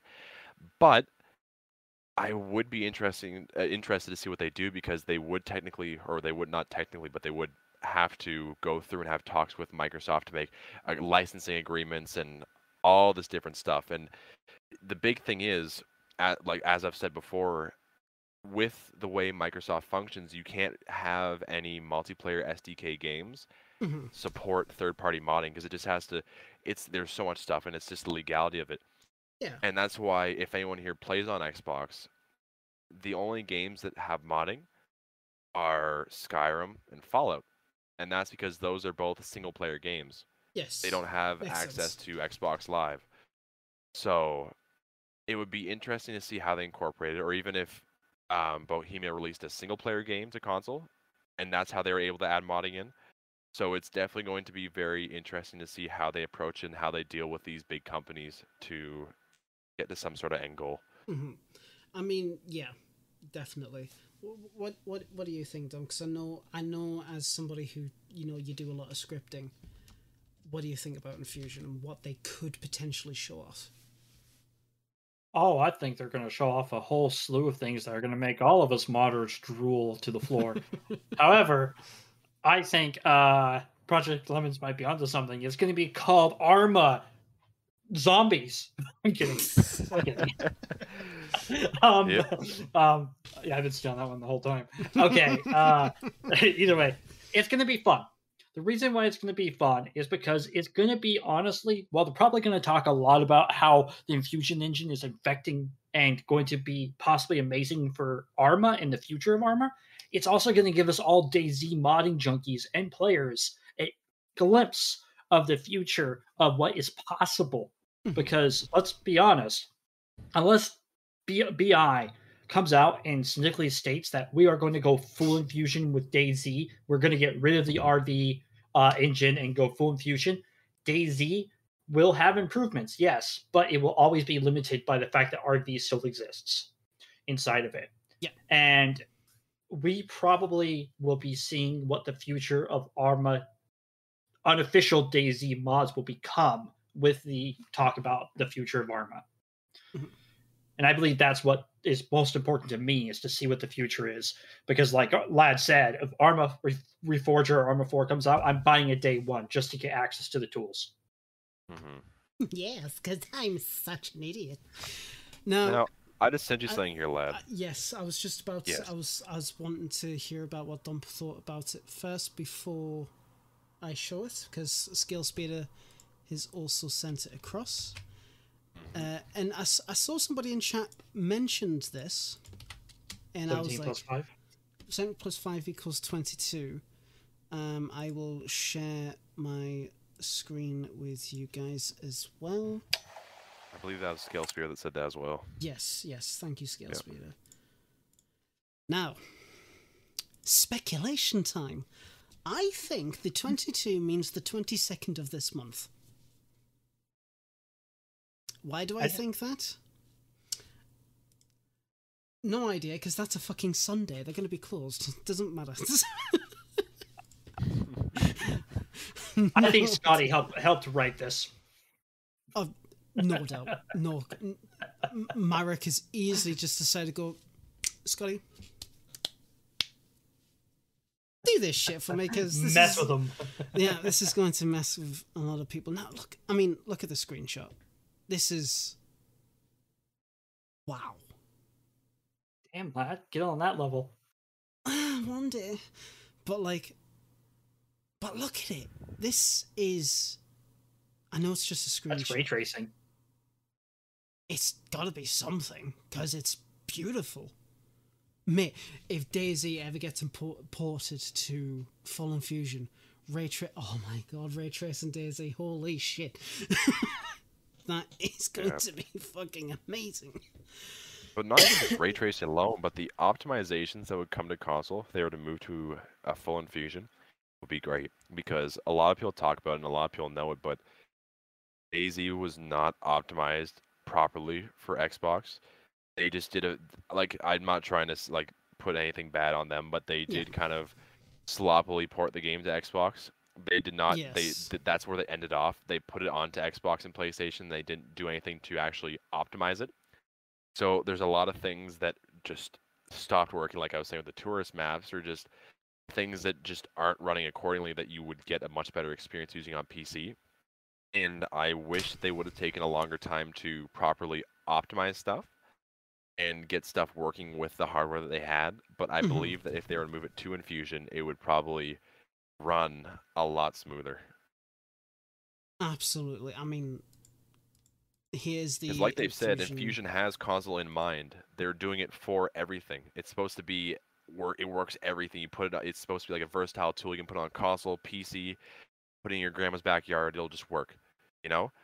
So I think that they're really trying to step it up, and I'm looking forward to seeing what this will cause both for console and PC, because this could be very big, you know, or it's not. Could be. It will be very big. I was just about to say, no, whatever they're going to show off is going to be big. And again, even though I am very excited, I still have to look at everything with a grain of salt. Because yes, the stuff that obviously going to show off is going to be one of the best parts. But what if it turns out that we still have some of the same limitations that we currently have? Then it's going to be a bit disappointing. However, I do not believe that at the same time, all these years of developing this engine, and they're going to have the same limitations. I don't think that'll be the case. But at the same time, but at the same time, I'll just be clear. I'll cry if they only up the vertice limit by 5,000. Mate, honestly, I'll be so fucking pissed. I would be so upset. But regardless, I'm still excited. 17 plus 5 equals 22. Somebody said that the original Operation Flashpoint was released on 22nd of June. One is the 22nd of June next month. Wednesday. We always get updates on Wednesdays or something like that during the week and days. Tuesdays, Wednesdays, yeah. Yeah, we're gonna get a fucking... Yeah. But we'll see what is said on Tuesday, but I'm very, very excited, and I hope everybody else in chat is as well. Yes, I'm gonna get to that, DOJ. Shush your face. No, it wasn't. Was it not Iceblade? Was I speaking shit? Probably. Whoops. I should have done my homework. I'm sorry. When did Operation Flashpoint actually come out then? Hello, you can cat. say hi. I'm just gonna no, keep the cat. They missed the cat. Operation Flashpoint release? Second. June 22nd, 2001. Yeah, so I was right. Oh, well, I wasn't talking about the year. I was talking about the 22nd of June. Shut up. No, but either way, what the fuck? I'm very excited to see what we do have going for us in the future. Great. We'll most likely definitely stream the reactions live, but we'll see what happens. We'll like I said, I'll put it in the Discord as well, and we'll go on from there. Now, something which came on kind of last minute, which I am very excited to talk about, because I always love this guy's quality as a life suggestions. And to be fair, I've been a big fan of his for years, and he's liked my content before, so hi Asmondian. So Asmondian released another quality of life list, part 4. Hopefully it never ends. And there's a lot of stuff to go through here, absolutely a massive ton. We'll try and go through everything as quick as we possibly can, get some brief opinions on. I know you two, you guys were talking about it quite extensively when I was setting up the stream, so it was like very interesting stuff that you guys talked about. Just want to make sure that you guys can see it. Yes. So there we go. Sorry, my chest's starting a bit. So if I go quiet for any reason, people, it's just because I'm having a coughing fit. So here are my 50 quality of life suggestions.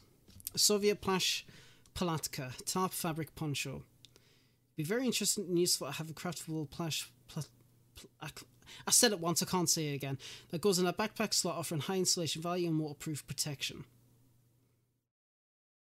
Okay, it's quite a bit of information. I like. What do you guys think about this? Because I'm surprised we don't have something that we can use the tarp more than an improvised shelter. I really like what they're doing with this. Right, well, I like his suggestions, Mm-hmm. and it's all stuff that could see its way into DayZ. He's not suggesting anything that's like out of this world. That's like some crazy mod item. Like he's not saying add BMWs to the game, you know. Yes. Yeah. But it's stuff that could very well see its way in, and it's stuff where if I saw it, I would think that, oh, that was already in there, you know. It's especially recently. The developers like Bohemia has taken a pivot towards trying to make more craftable items, and I'm assuming you guys could all see that within 1.16, 1.17, oh, easily, and yes. presumably 1.18 as well, whenever that comes out. But I've got to say that they're really trying to add a lot more stuff that's craftable, and that could tie in with what they were saying with having more interactive items or map interactive items. But I could totally see them taking an approach to adding stuff like this because it just adds more recipes to the game and it makes players want to utilize items more. Mm-hmm. It's like earlier when we were talking about adding in like the item stands and stuff. It's persuade or not even. It's giving players that little nudge to actually go out and do stuff. You know, they're not just gonna be looting; they're gonna be crafting. You know, they're gonna be building up their stuff. It's like if you drop someone in the middle of a forest, they should be able to still thrive and not have to go through towns and cities looting, you know? Yes. And they're really trying to do that. They're really trying to make it so you can thrive and survive throughout these towns, or not the towns, but throughout the forests, you know? Right. So you don't have to necessarily rely on looting through towns, looting through cities. So you can be your own bush Wookie. Yeah. So I definitely like that. And I hope that they incorporate something like this, like even wearing like pelts. You know, it'd be so nice to be able to wear pelts on your back. Yes. That's kind of going a bit like Red Dead style, but it would be cool to see something like that. And I know, Dump, I think you would. I think you might agree with that as well. Yeah. Hell yeah, dude! Fucking hell yeah! I'm all for more crafting stuff. This would be an excellent addition. Now Yeah. now we won't go through every single one because we are obviously pressed for time. So there'll be a couple that I want to address. The next one is the precise positioning. I absolutely hate that. We don't have a transparency thing for when we do have the bigger objects. Absolutely. Now, I know, Dump, that you've done quite a bit of stuff with like placing before, so I do want to hear about your insight on this. It would be very easy for the devs to do this. So there is a LOD called Player Point of View. Vlad has used it many times in making his weapons, but you literally can put in a model in there that is different than the resolution model, and that model can be what people see when they have it in their hands in first person.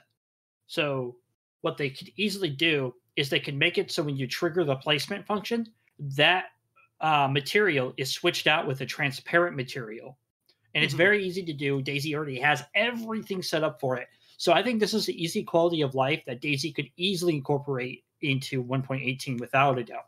Absolutely. I think we are in dire need of something like this because obviously with the thread being quality of life, this is just like, it's a no-brainer. It's an absolute no-brainer, and it only affects the first-person view. You are right. It's the View Pilot LOD, and all you'd have to do is to do something with maybe like a hidden selection or just something like that, and even then you can just do the transparency stuff and maybe make it switch materials based on if you are activating the placement or just something, Could be or some like really good example stuff. My good example of this that is already in the game is, we all know fireplaces, right? Yeah. You know how the wood can be a solid wood and then it can start to be dark and glow red? Yes. That is called a material switch, and they already do it, so they can easily do it here. Easily, definitely. And so get on that, BI, please, for the love of God. I think because Dump Cross said so. No. Now the next one, the flare guns, higher altitude, longer duration. Yeah, I mean, I like Kafina's mod for this, and it's one of those things where I feel like you can have. Then again, I don't know enough about flares to get an informed opinion, so I'm just gonna say what's in my mind right now.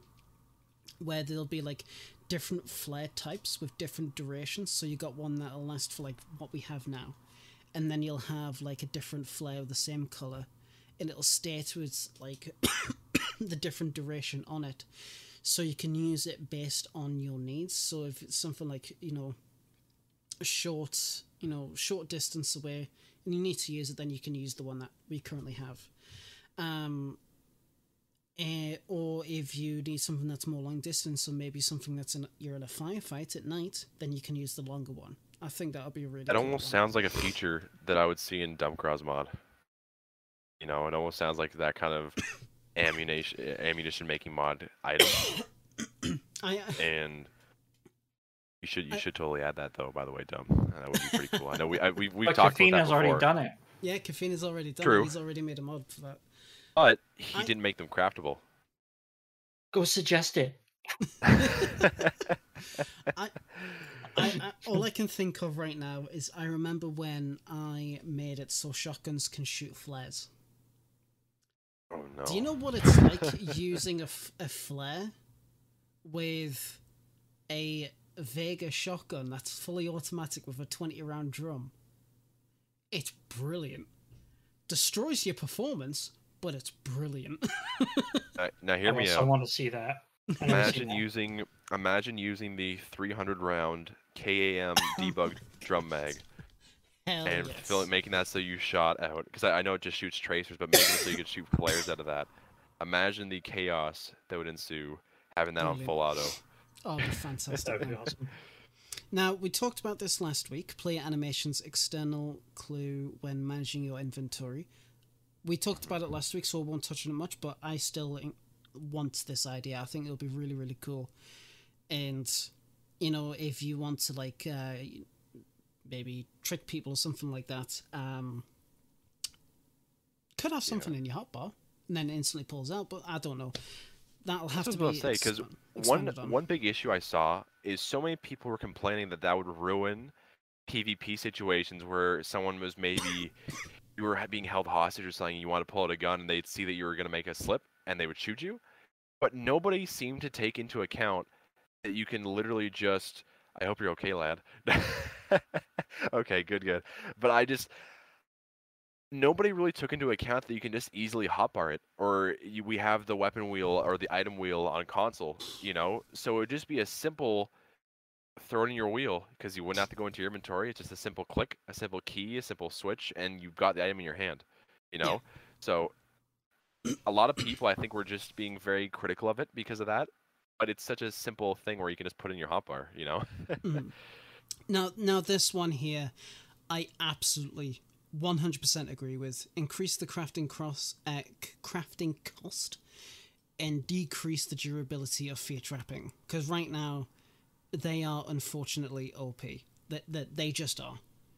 Nobody's noticed either, or at least on console, nobody's noticed to utilize them, and they just think that they're crappy, like you're just putting newspaper on your feet. But they are amazing. They are very, very good. Oh no, I'm they not sure, absolutely Dumpgra. are. But What do you think about that? They're just way OP.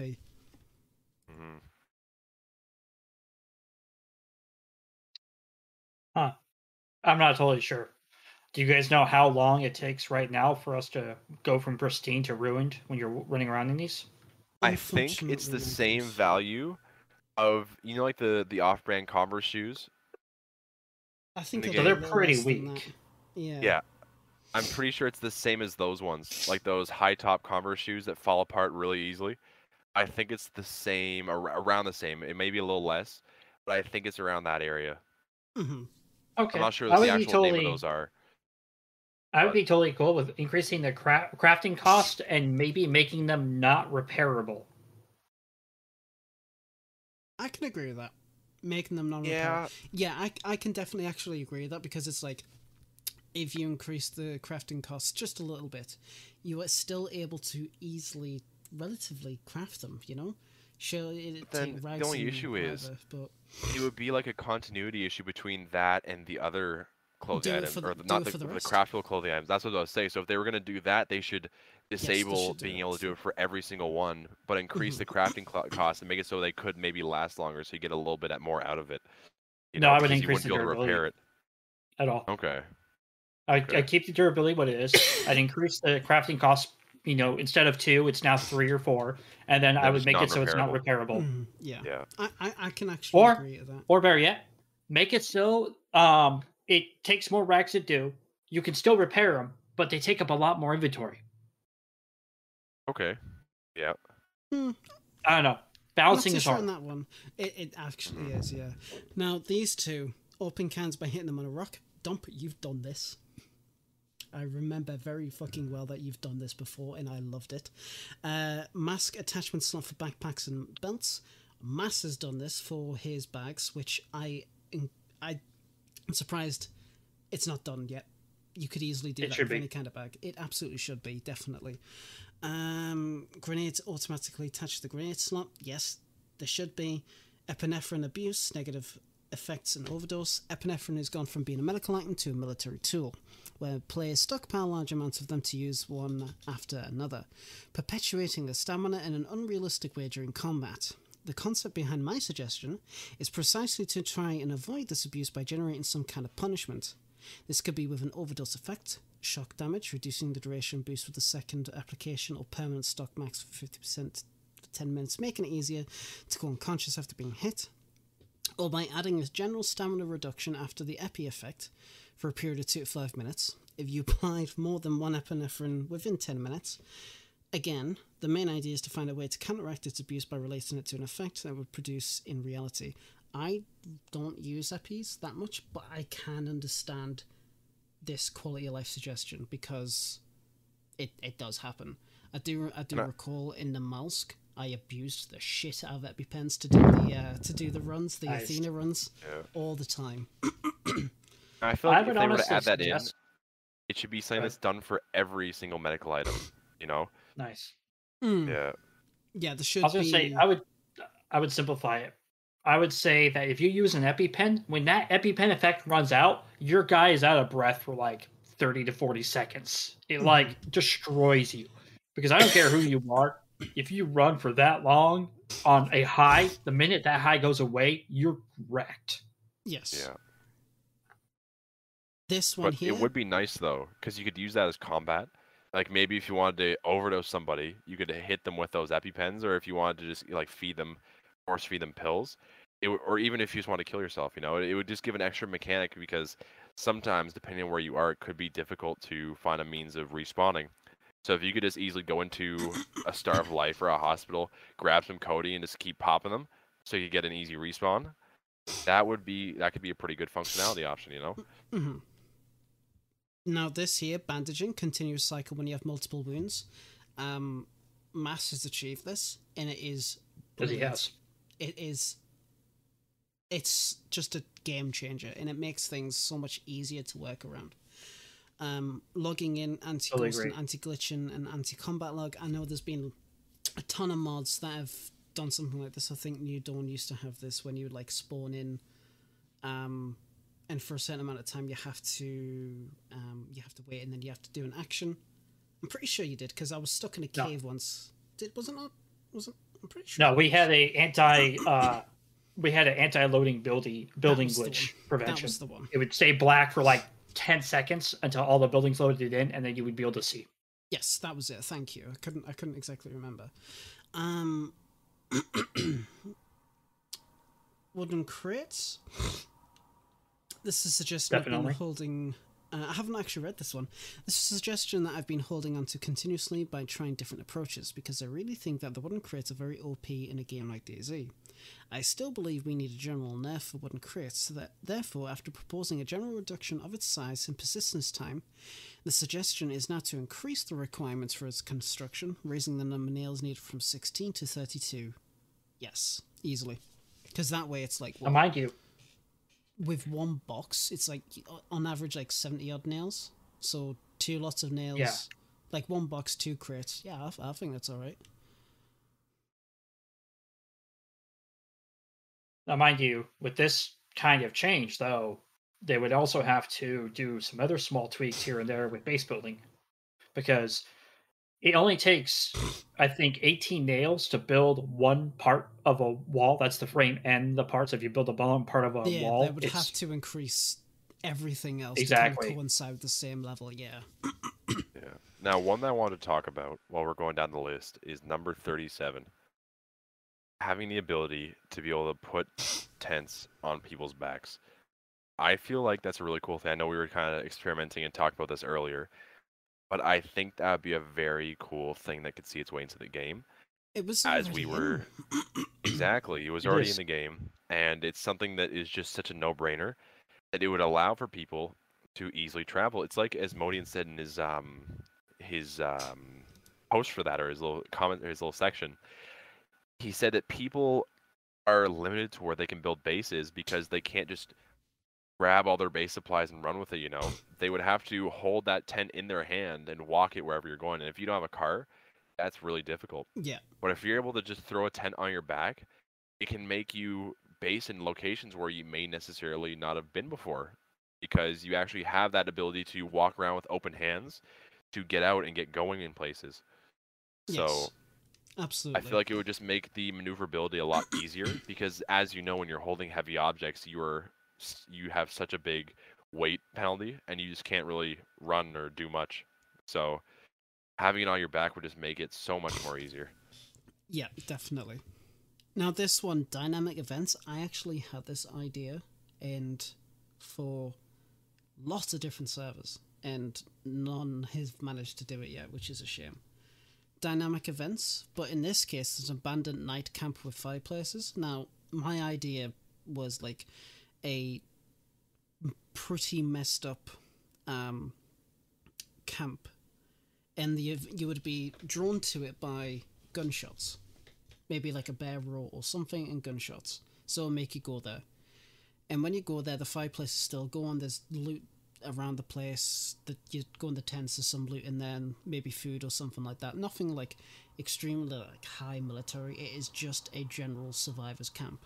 Something like this would be really, really cool for not only the high pop servers, but for low pop. Because then it's like, you know it's low pop, but you're still on your toes. And then if you hear a bunch of gunshots, it's like, oh shit, I'm gonna go where that is. And then you find this camp, and it's like, sure, you weren't in a PvP situation, but you were rewarded for you exploring like a potential scenario. And I like it. I think we need more dynamic events in the game. Because we've got the helicopters and we've got the police cars. Yeah. And toxic souls. Surprisingly, that's it. Something like what you're saying with these dynamic events could technically be possible even through console right now with what we have. It would be a little sketchy how you would do it, but technically you can make an event, and then if you wanted multiple things to be in that event, you could just have them all as children and have it spawn at only one area only. Yeah. So if you wanted to have a dynamic event, you could set it to one spawn point and the event spawns, and then have the children as the other items that would be spawning there. So if you wanted like a tent and a campfire, yes, you would have the tent and campfire as children for the event. So you can make it so that you could have this entire scene set up, and it could be technically dynamic. So it could despawn and could respawn. So it's not saying it's always there. And then if you wanted, like as you were saying, having like the sound of a bear or something, you could have it so a bear spawns in as the secondary for the event. You know, so it could be an interesting way, at least on console, to bring different dynamic events over there. Definitely. Also, somebody wants, Asmondian wants your black plate carrier. Oh, hell yeah.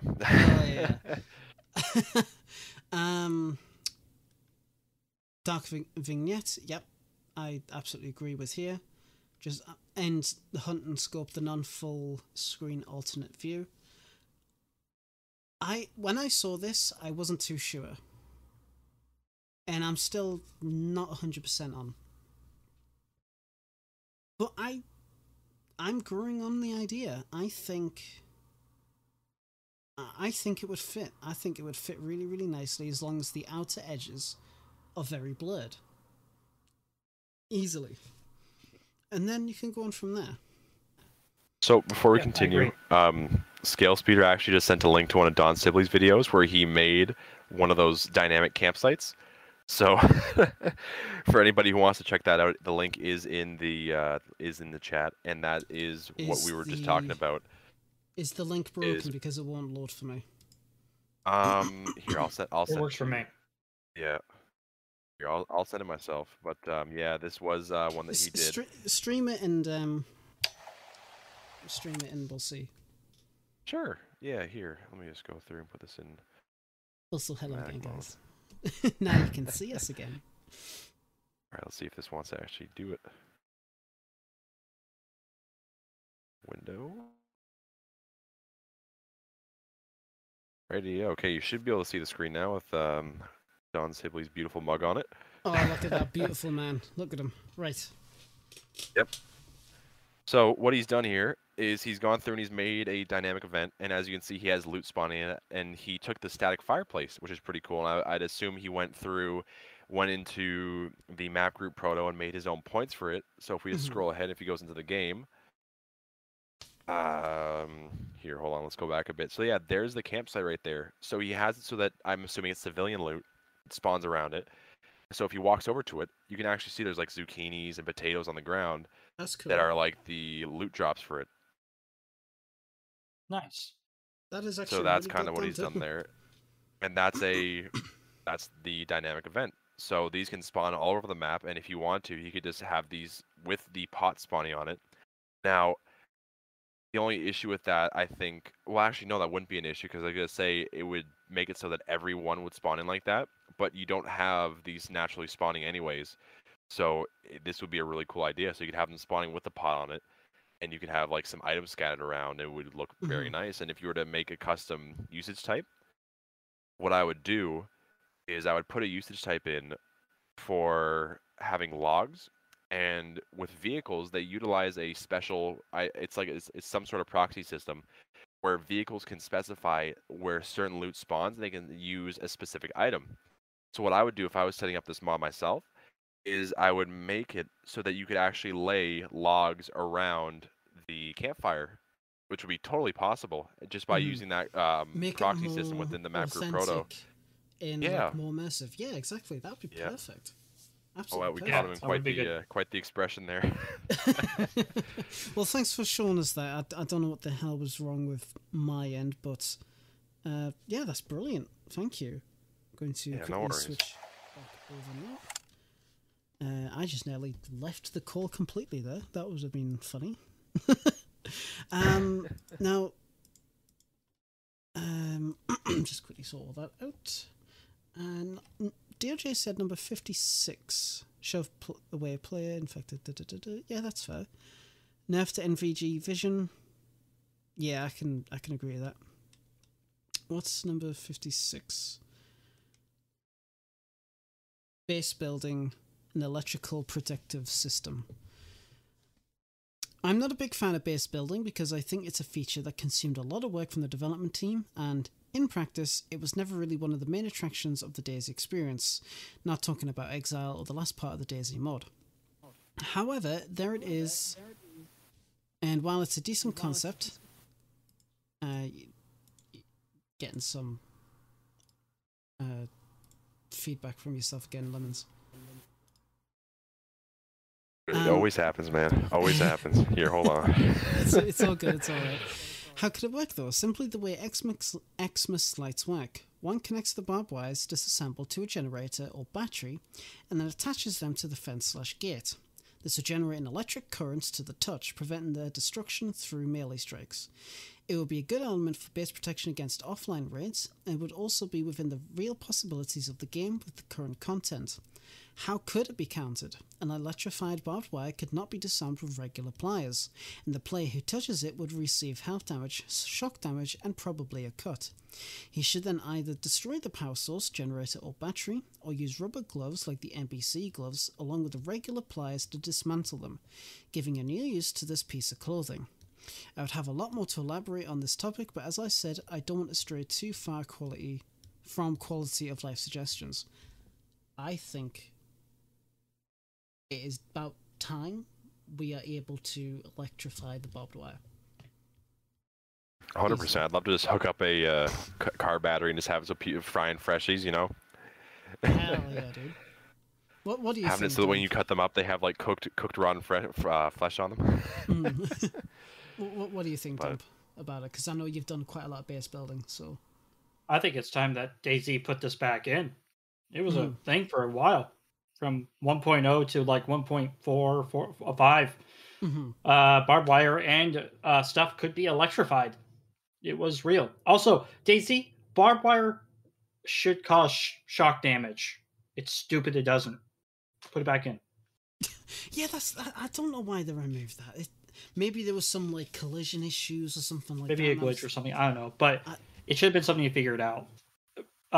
Just for reminiscing, folks, barbed wire used to cause shock damage, and the shock damage was not a whole lot, but it was enough that if you stood in it for like 10 to 20 seconds, you'd go uncaught. And then the barbed wire would literally cut you to death. It was a freaking hilarious experience, but as a way to protect your base. They removed it in patch, I think, 1.07 or something. But I would like to see that come back. Even if it was it didn't ever uncon you, but it did get you pretty low that one bullet could take you out, I would be okay with that.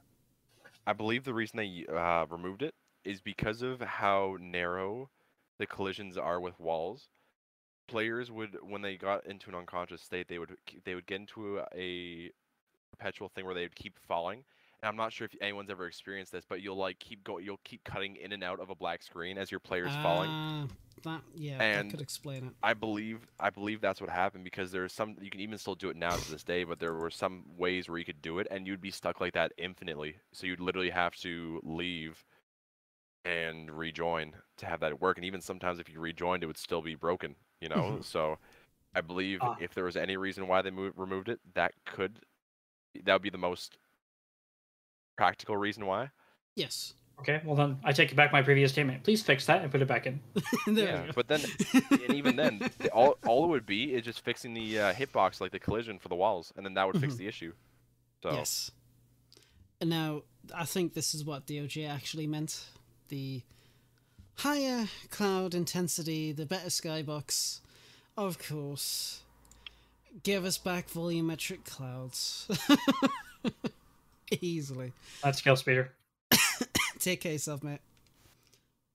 But yeah, I mean, it was an absolutely fantastic quality of life list. I'm going to have to go through it properly, like take an actual, like, full-on read. I would have done it on this show, but we are pressed for time. We're already running over. But really, really cool list. Really, really, really awesome. And hopefully they address more of his suggestions. They have done in the past. And they, you know, it was really well. It was really, really, really cool. Did you put a link for this in the chat? No. Yes, I shall. I'll post it. It's all good. I've just. Okay. Oh, okay. There you go, guys. There you go. Now we do have one more topic, and that was a tweet that Daisy put out, which I was personally quite surprised with, and it was regarding promoting console servers. Like, the Daisy Twitter was actually asking people to promote their servers, and it was quite awesome. Now, Lemons, you know consoles, kind of a little bit. Just a little bit, you know, nothing too big, just a wee bit, just a tiny bit. Yeah. Talk to us a little bit about it. Like, have you seen any positive stuff come from this? I haven't managed to check Absolutely. out the tweet It's a shame that Scale Speeder left, because this is literally like something that he probably would have been really happy to talk about. But I feel a lot of people loved this. They had a lot of fun with this, and it's been amazing because console players will leech on any opportunity to promote their servers. They are the hardest working people. If you, like, even compare to PC servers, they will post everywhere. Like, you'll see people on Facebook, Twitter, Reddit, Instagram making their console servers and making sure they're known. So they are very, very strict and very hardcore with their advertisements, like some of the bigger servers. So yes, to have a chance to see that DayZ themselves actually put out a public thing where they had a chance to maybe boost their platform, I thought that was amazing.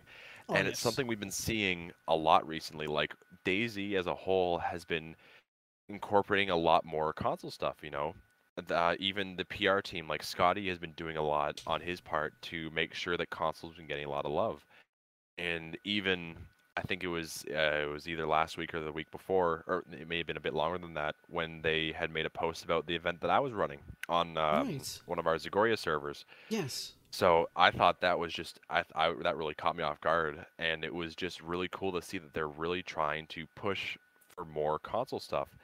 And it's really interesting because it could hint at what they're doing in the future. I think that they want to do a lot more, and because Scotty is a console player himself, he plays on PlayStation, I feel like he really wants to hit home getting more love out to the console community. So this could just be the start for amazing things for the console server owners. I really hope so. I really, really hope so, because there's been so much time that's gone into the console side. And it's really, really good when, like, the community, like, essentially community manager, the PR guy, is also, you know, he plays console, so he has more of a perspective and an idea. He understands, and he knows what we have to go through for all of our stuff. And, like, as we were saying in the last stream, or in the last one, he had a chance to play on the Conquest servers, and he was public about that. If you go onto his Twitter, he actually made a full tweet shouting out the Conquest team, and he had a video of himself playing on the server. So he is very open to talking about servers that are good, like that have good stuff, and he's very open to showcasing stuff that is promising in the console community. You know, and even like with the Barry event the Forage that I had hosted on Zagoria. Yes. He had before I even saw anything happen, I saw that he had liked the tweet, and I was like, it's just nice to see that, you know. It's nice to see that he's going out and he's looking at these servers that are on console, because frankly, a lot of people just don't have the time to do that, and he's actually trying to give them a spotlight, you know. He's seen a lot of this stuff, and even smaller servers, like very small ones that are always low pop, maybe they're like a 10 slot, a 15 slot, he's still giving those servers love, because he knows that some of those servers still could be very unique and very exciting. So all I have to say is I wonder what he's going to do in the future, and I wonder what kind of stuff that DayZ as a whole will do for the console community in the future. It's Absolutely. very, very promising things. Very, very promising things. It's gonna be fucking great. It really, really is. That's awesome. And Now we just need the black plate carriers. No, shut up. No. Yep. But, and there we have it. 104 episodes. Where's the time gone? That's crazy. Man. It fucking really, it's, I honestly really, really enjoyed this episode. You two are absolutely fantastic once again. I really, really do appreciate you guys coming along, talking about everything with me. I really, really do appreciate it. And I appreciate everybody coming in as well, watching the stream, talking, giving feedback. Absolutely fantastic. It's been a lovely, lovely Friday night. Thank you so much. And again, I do want to apologize for no show last weekend. I'm going to try and be more on the ball about it, and I just can't wait to see where the show goes from this point on. That's awesome. For episode 204. So, you know what? If I get it 204, that'd be great. Awesome. But yeah, what's your spotlight, lad? Yes, spotlight. I don't have. Aww. I wish I did. I really, really wish I had a spotlight, but I have been so busy with work and trying to recover. So I sadly don't have one. I wish I did. What about you, Dump? Do you have anybody? Yeah. What about you two? Yeah. I'm gonna bring up another server that's already been brought up before, but the Genesis A New Hope server. I've been helping them out a lot with advertisement and everything else, folks. If you have not given them a chance, please give them a chance. They are run by some of the best models I know in the community. And I really, really would love you to actually try. I'm going to post a link inside chat to their Discord. Yes, please do. Please do. What about you, Mr. Lemons? Yes, boy. You know, I've got to rep my homie, Asmodean. You know, I know we were talking about him here, but he is a godsend. I had a chance to talk to him a few nights ago, and he caught up in one of my streams. And it's funny, when I was talking to him, it didn't click that was him. And I just thought it was like some other viewer just watching the stream. But he's a very nice person, and he's always approaching everybody. And the other crazy thing is, English isn't actually his first language. English is very not native to him. So the fact that he's able to do all this stuff is crazy, and the fact that he's trying to bring this to the English community, absolutely amazing. I have so much respect for the guy. He's doing so many great things, and I would totally recommend for everybody to check him out, because all he deserves is love, you know. Absolutely. Yeah, definitely. Now, before we finish off, there's something I want to propose to chat, and Dump kindly reminded me, so thank you very much. Much appreciated. So we want to be able to expand certain aspects of the way that we do things for the channel, and one of them is with our Patreon. Now, we had an idea that we would do a after show. So our Patreons and various people like that can come in to talk to ourselves and a guest, if the guest wishes to participate as well, after the show for 30 minutes to talk about the stuff that we talked about, to give feedback and stuff like that, because at the end of the day, you know, you guys, you know, you pay on the Patreon that goes directly to the podcast, and so it's kind of like, you know, we want to be able to make sure that the communication is there. You know, you guys are getting good value for your money, and it was just an idea we had. I'm going to be posting it on the Discord as well, so you guys have a record of that there, so you can discuss about it. But it was just something that's, you know, trying to get more value out of the Patreon. And if that's something that you are interested in, please let us know. Want to make sure that you're happy with the decisions that we could be potentially making. If you absolutely don't like it, again, please let us know. But I was going to mention it last time on the podcast, but I was a very nervous boy, and I completely forgot. Yes, but any ideas that the podcast has that will involve the community massively, especially in terms of monetization or the financial future of the podcast. We want to be able to be completely and 100% transparent with you all, discuss it with yourselves, and have that mutual relationship going on. And since Nixus was saying that I had to have a spotlight, I guess I'm gonna have to have a spotlight. My spotlight is me. No, it's not. It's not. No, my spotlight is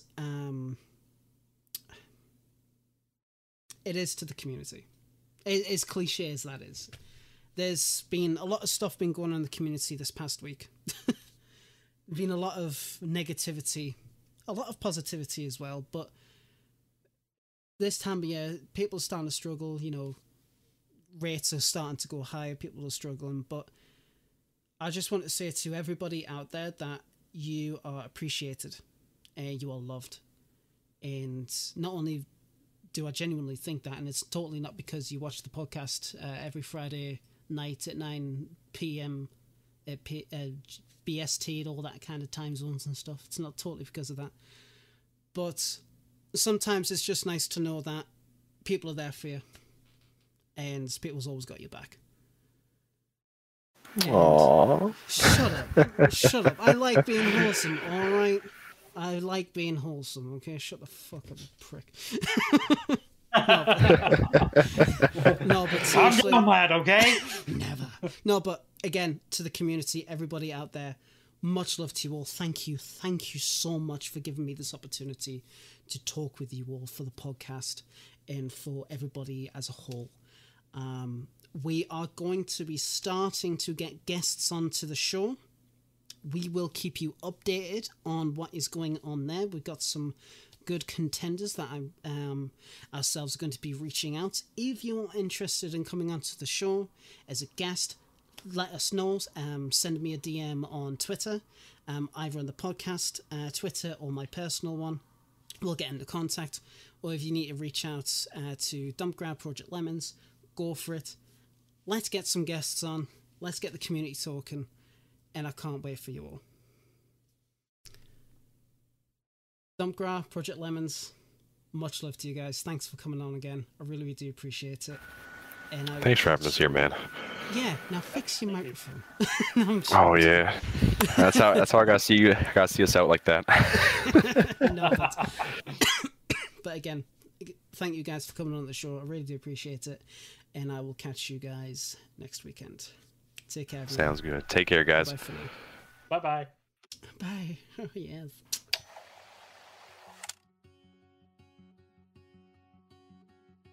And there we have it, folks. Oh, God, I sound like Bodie there, folks. That's a word I never use. But thank you, everybody, so much for coming on to the show. I really, really do appreciate it. It's been absolutely wonderful, everybody coming on. Big, big thank you to everybody for coming to the show. I really, really do appreciate it. Going on from there. It's wonderful. It's wonderful. I was so nervous in the first episode. This time, not so much. But you guys have got my back. You really do. Thank you so much. Now, the podcast will be on the same time next Friday, 9 p.m. I keep wanting to say PST, but that's not right. BST, British Standard Time. All the stuff that we discussed about that we'll want to be able to discuss with yourselves. We'll let you know in the Discord. Get a poll up, probably. And hopefully, in the near future, we can get some guests on. And I'm excited. I'm genuinely excited. Thank you so much for coming on the show, guys and gals. Much love to you all. Hope you have a wonderful weekend. You take care of yourself. And we might see you on Tuesday. Hopefully, we'll see. Take care, everyone. Bye-bye for now.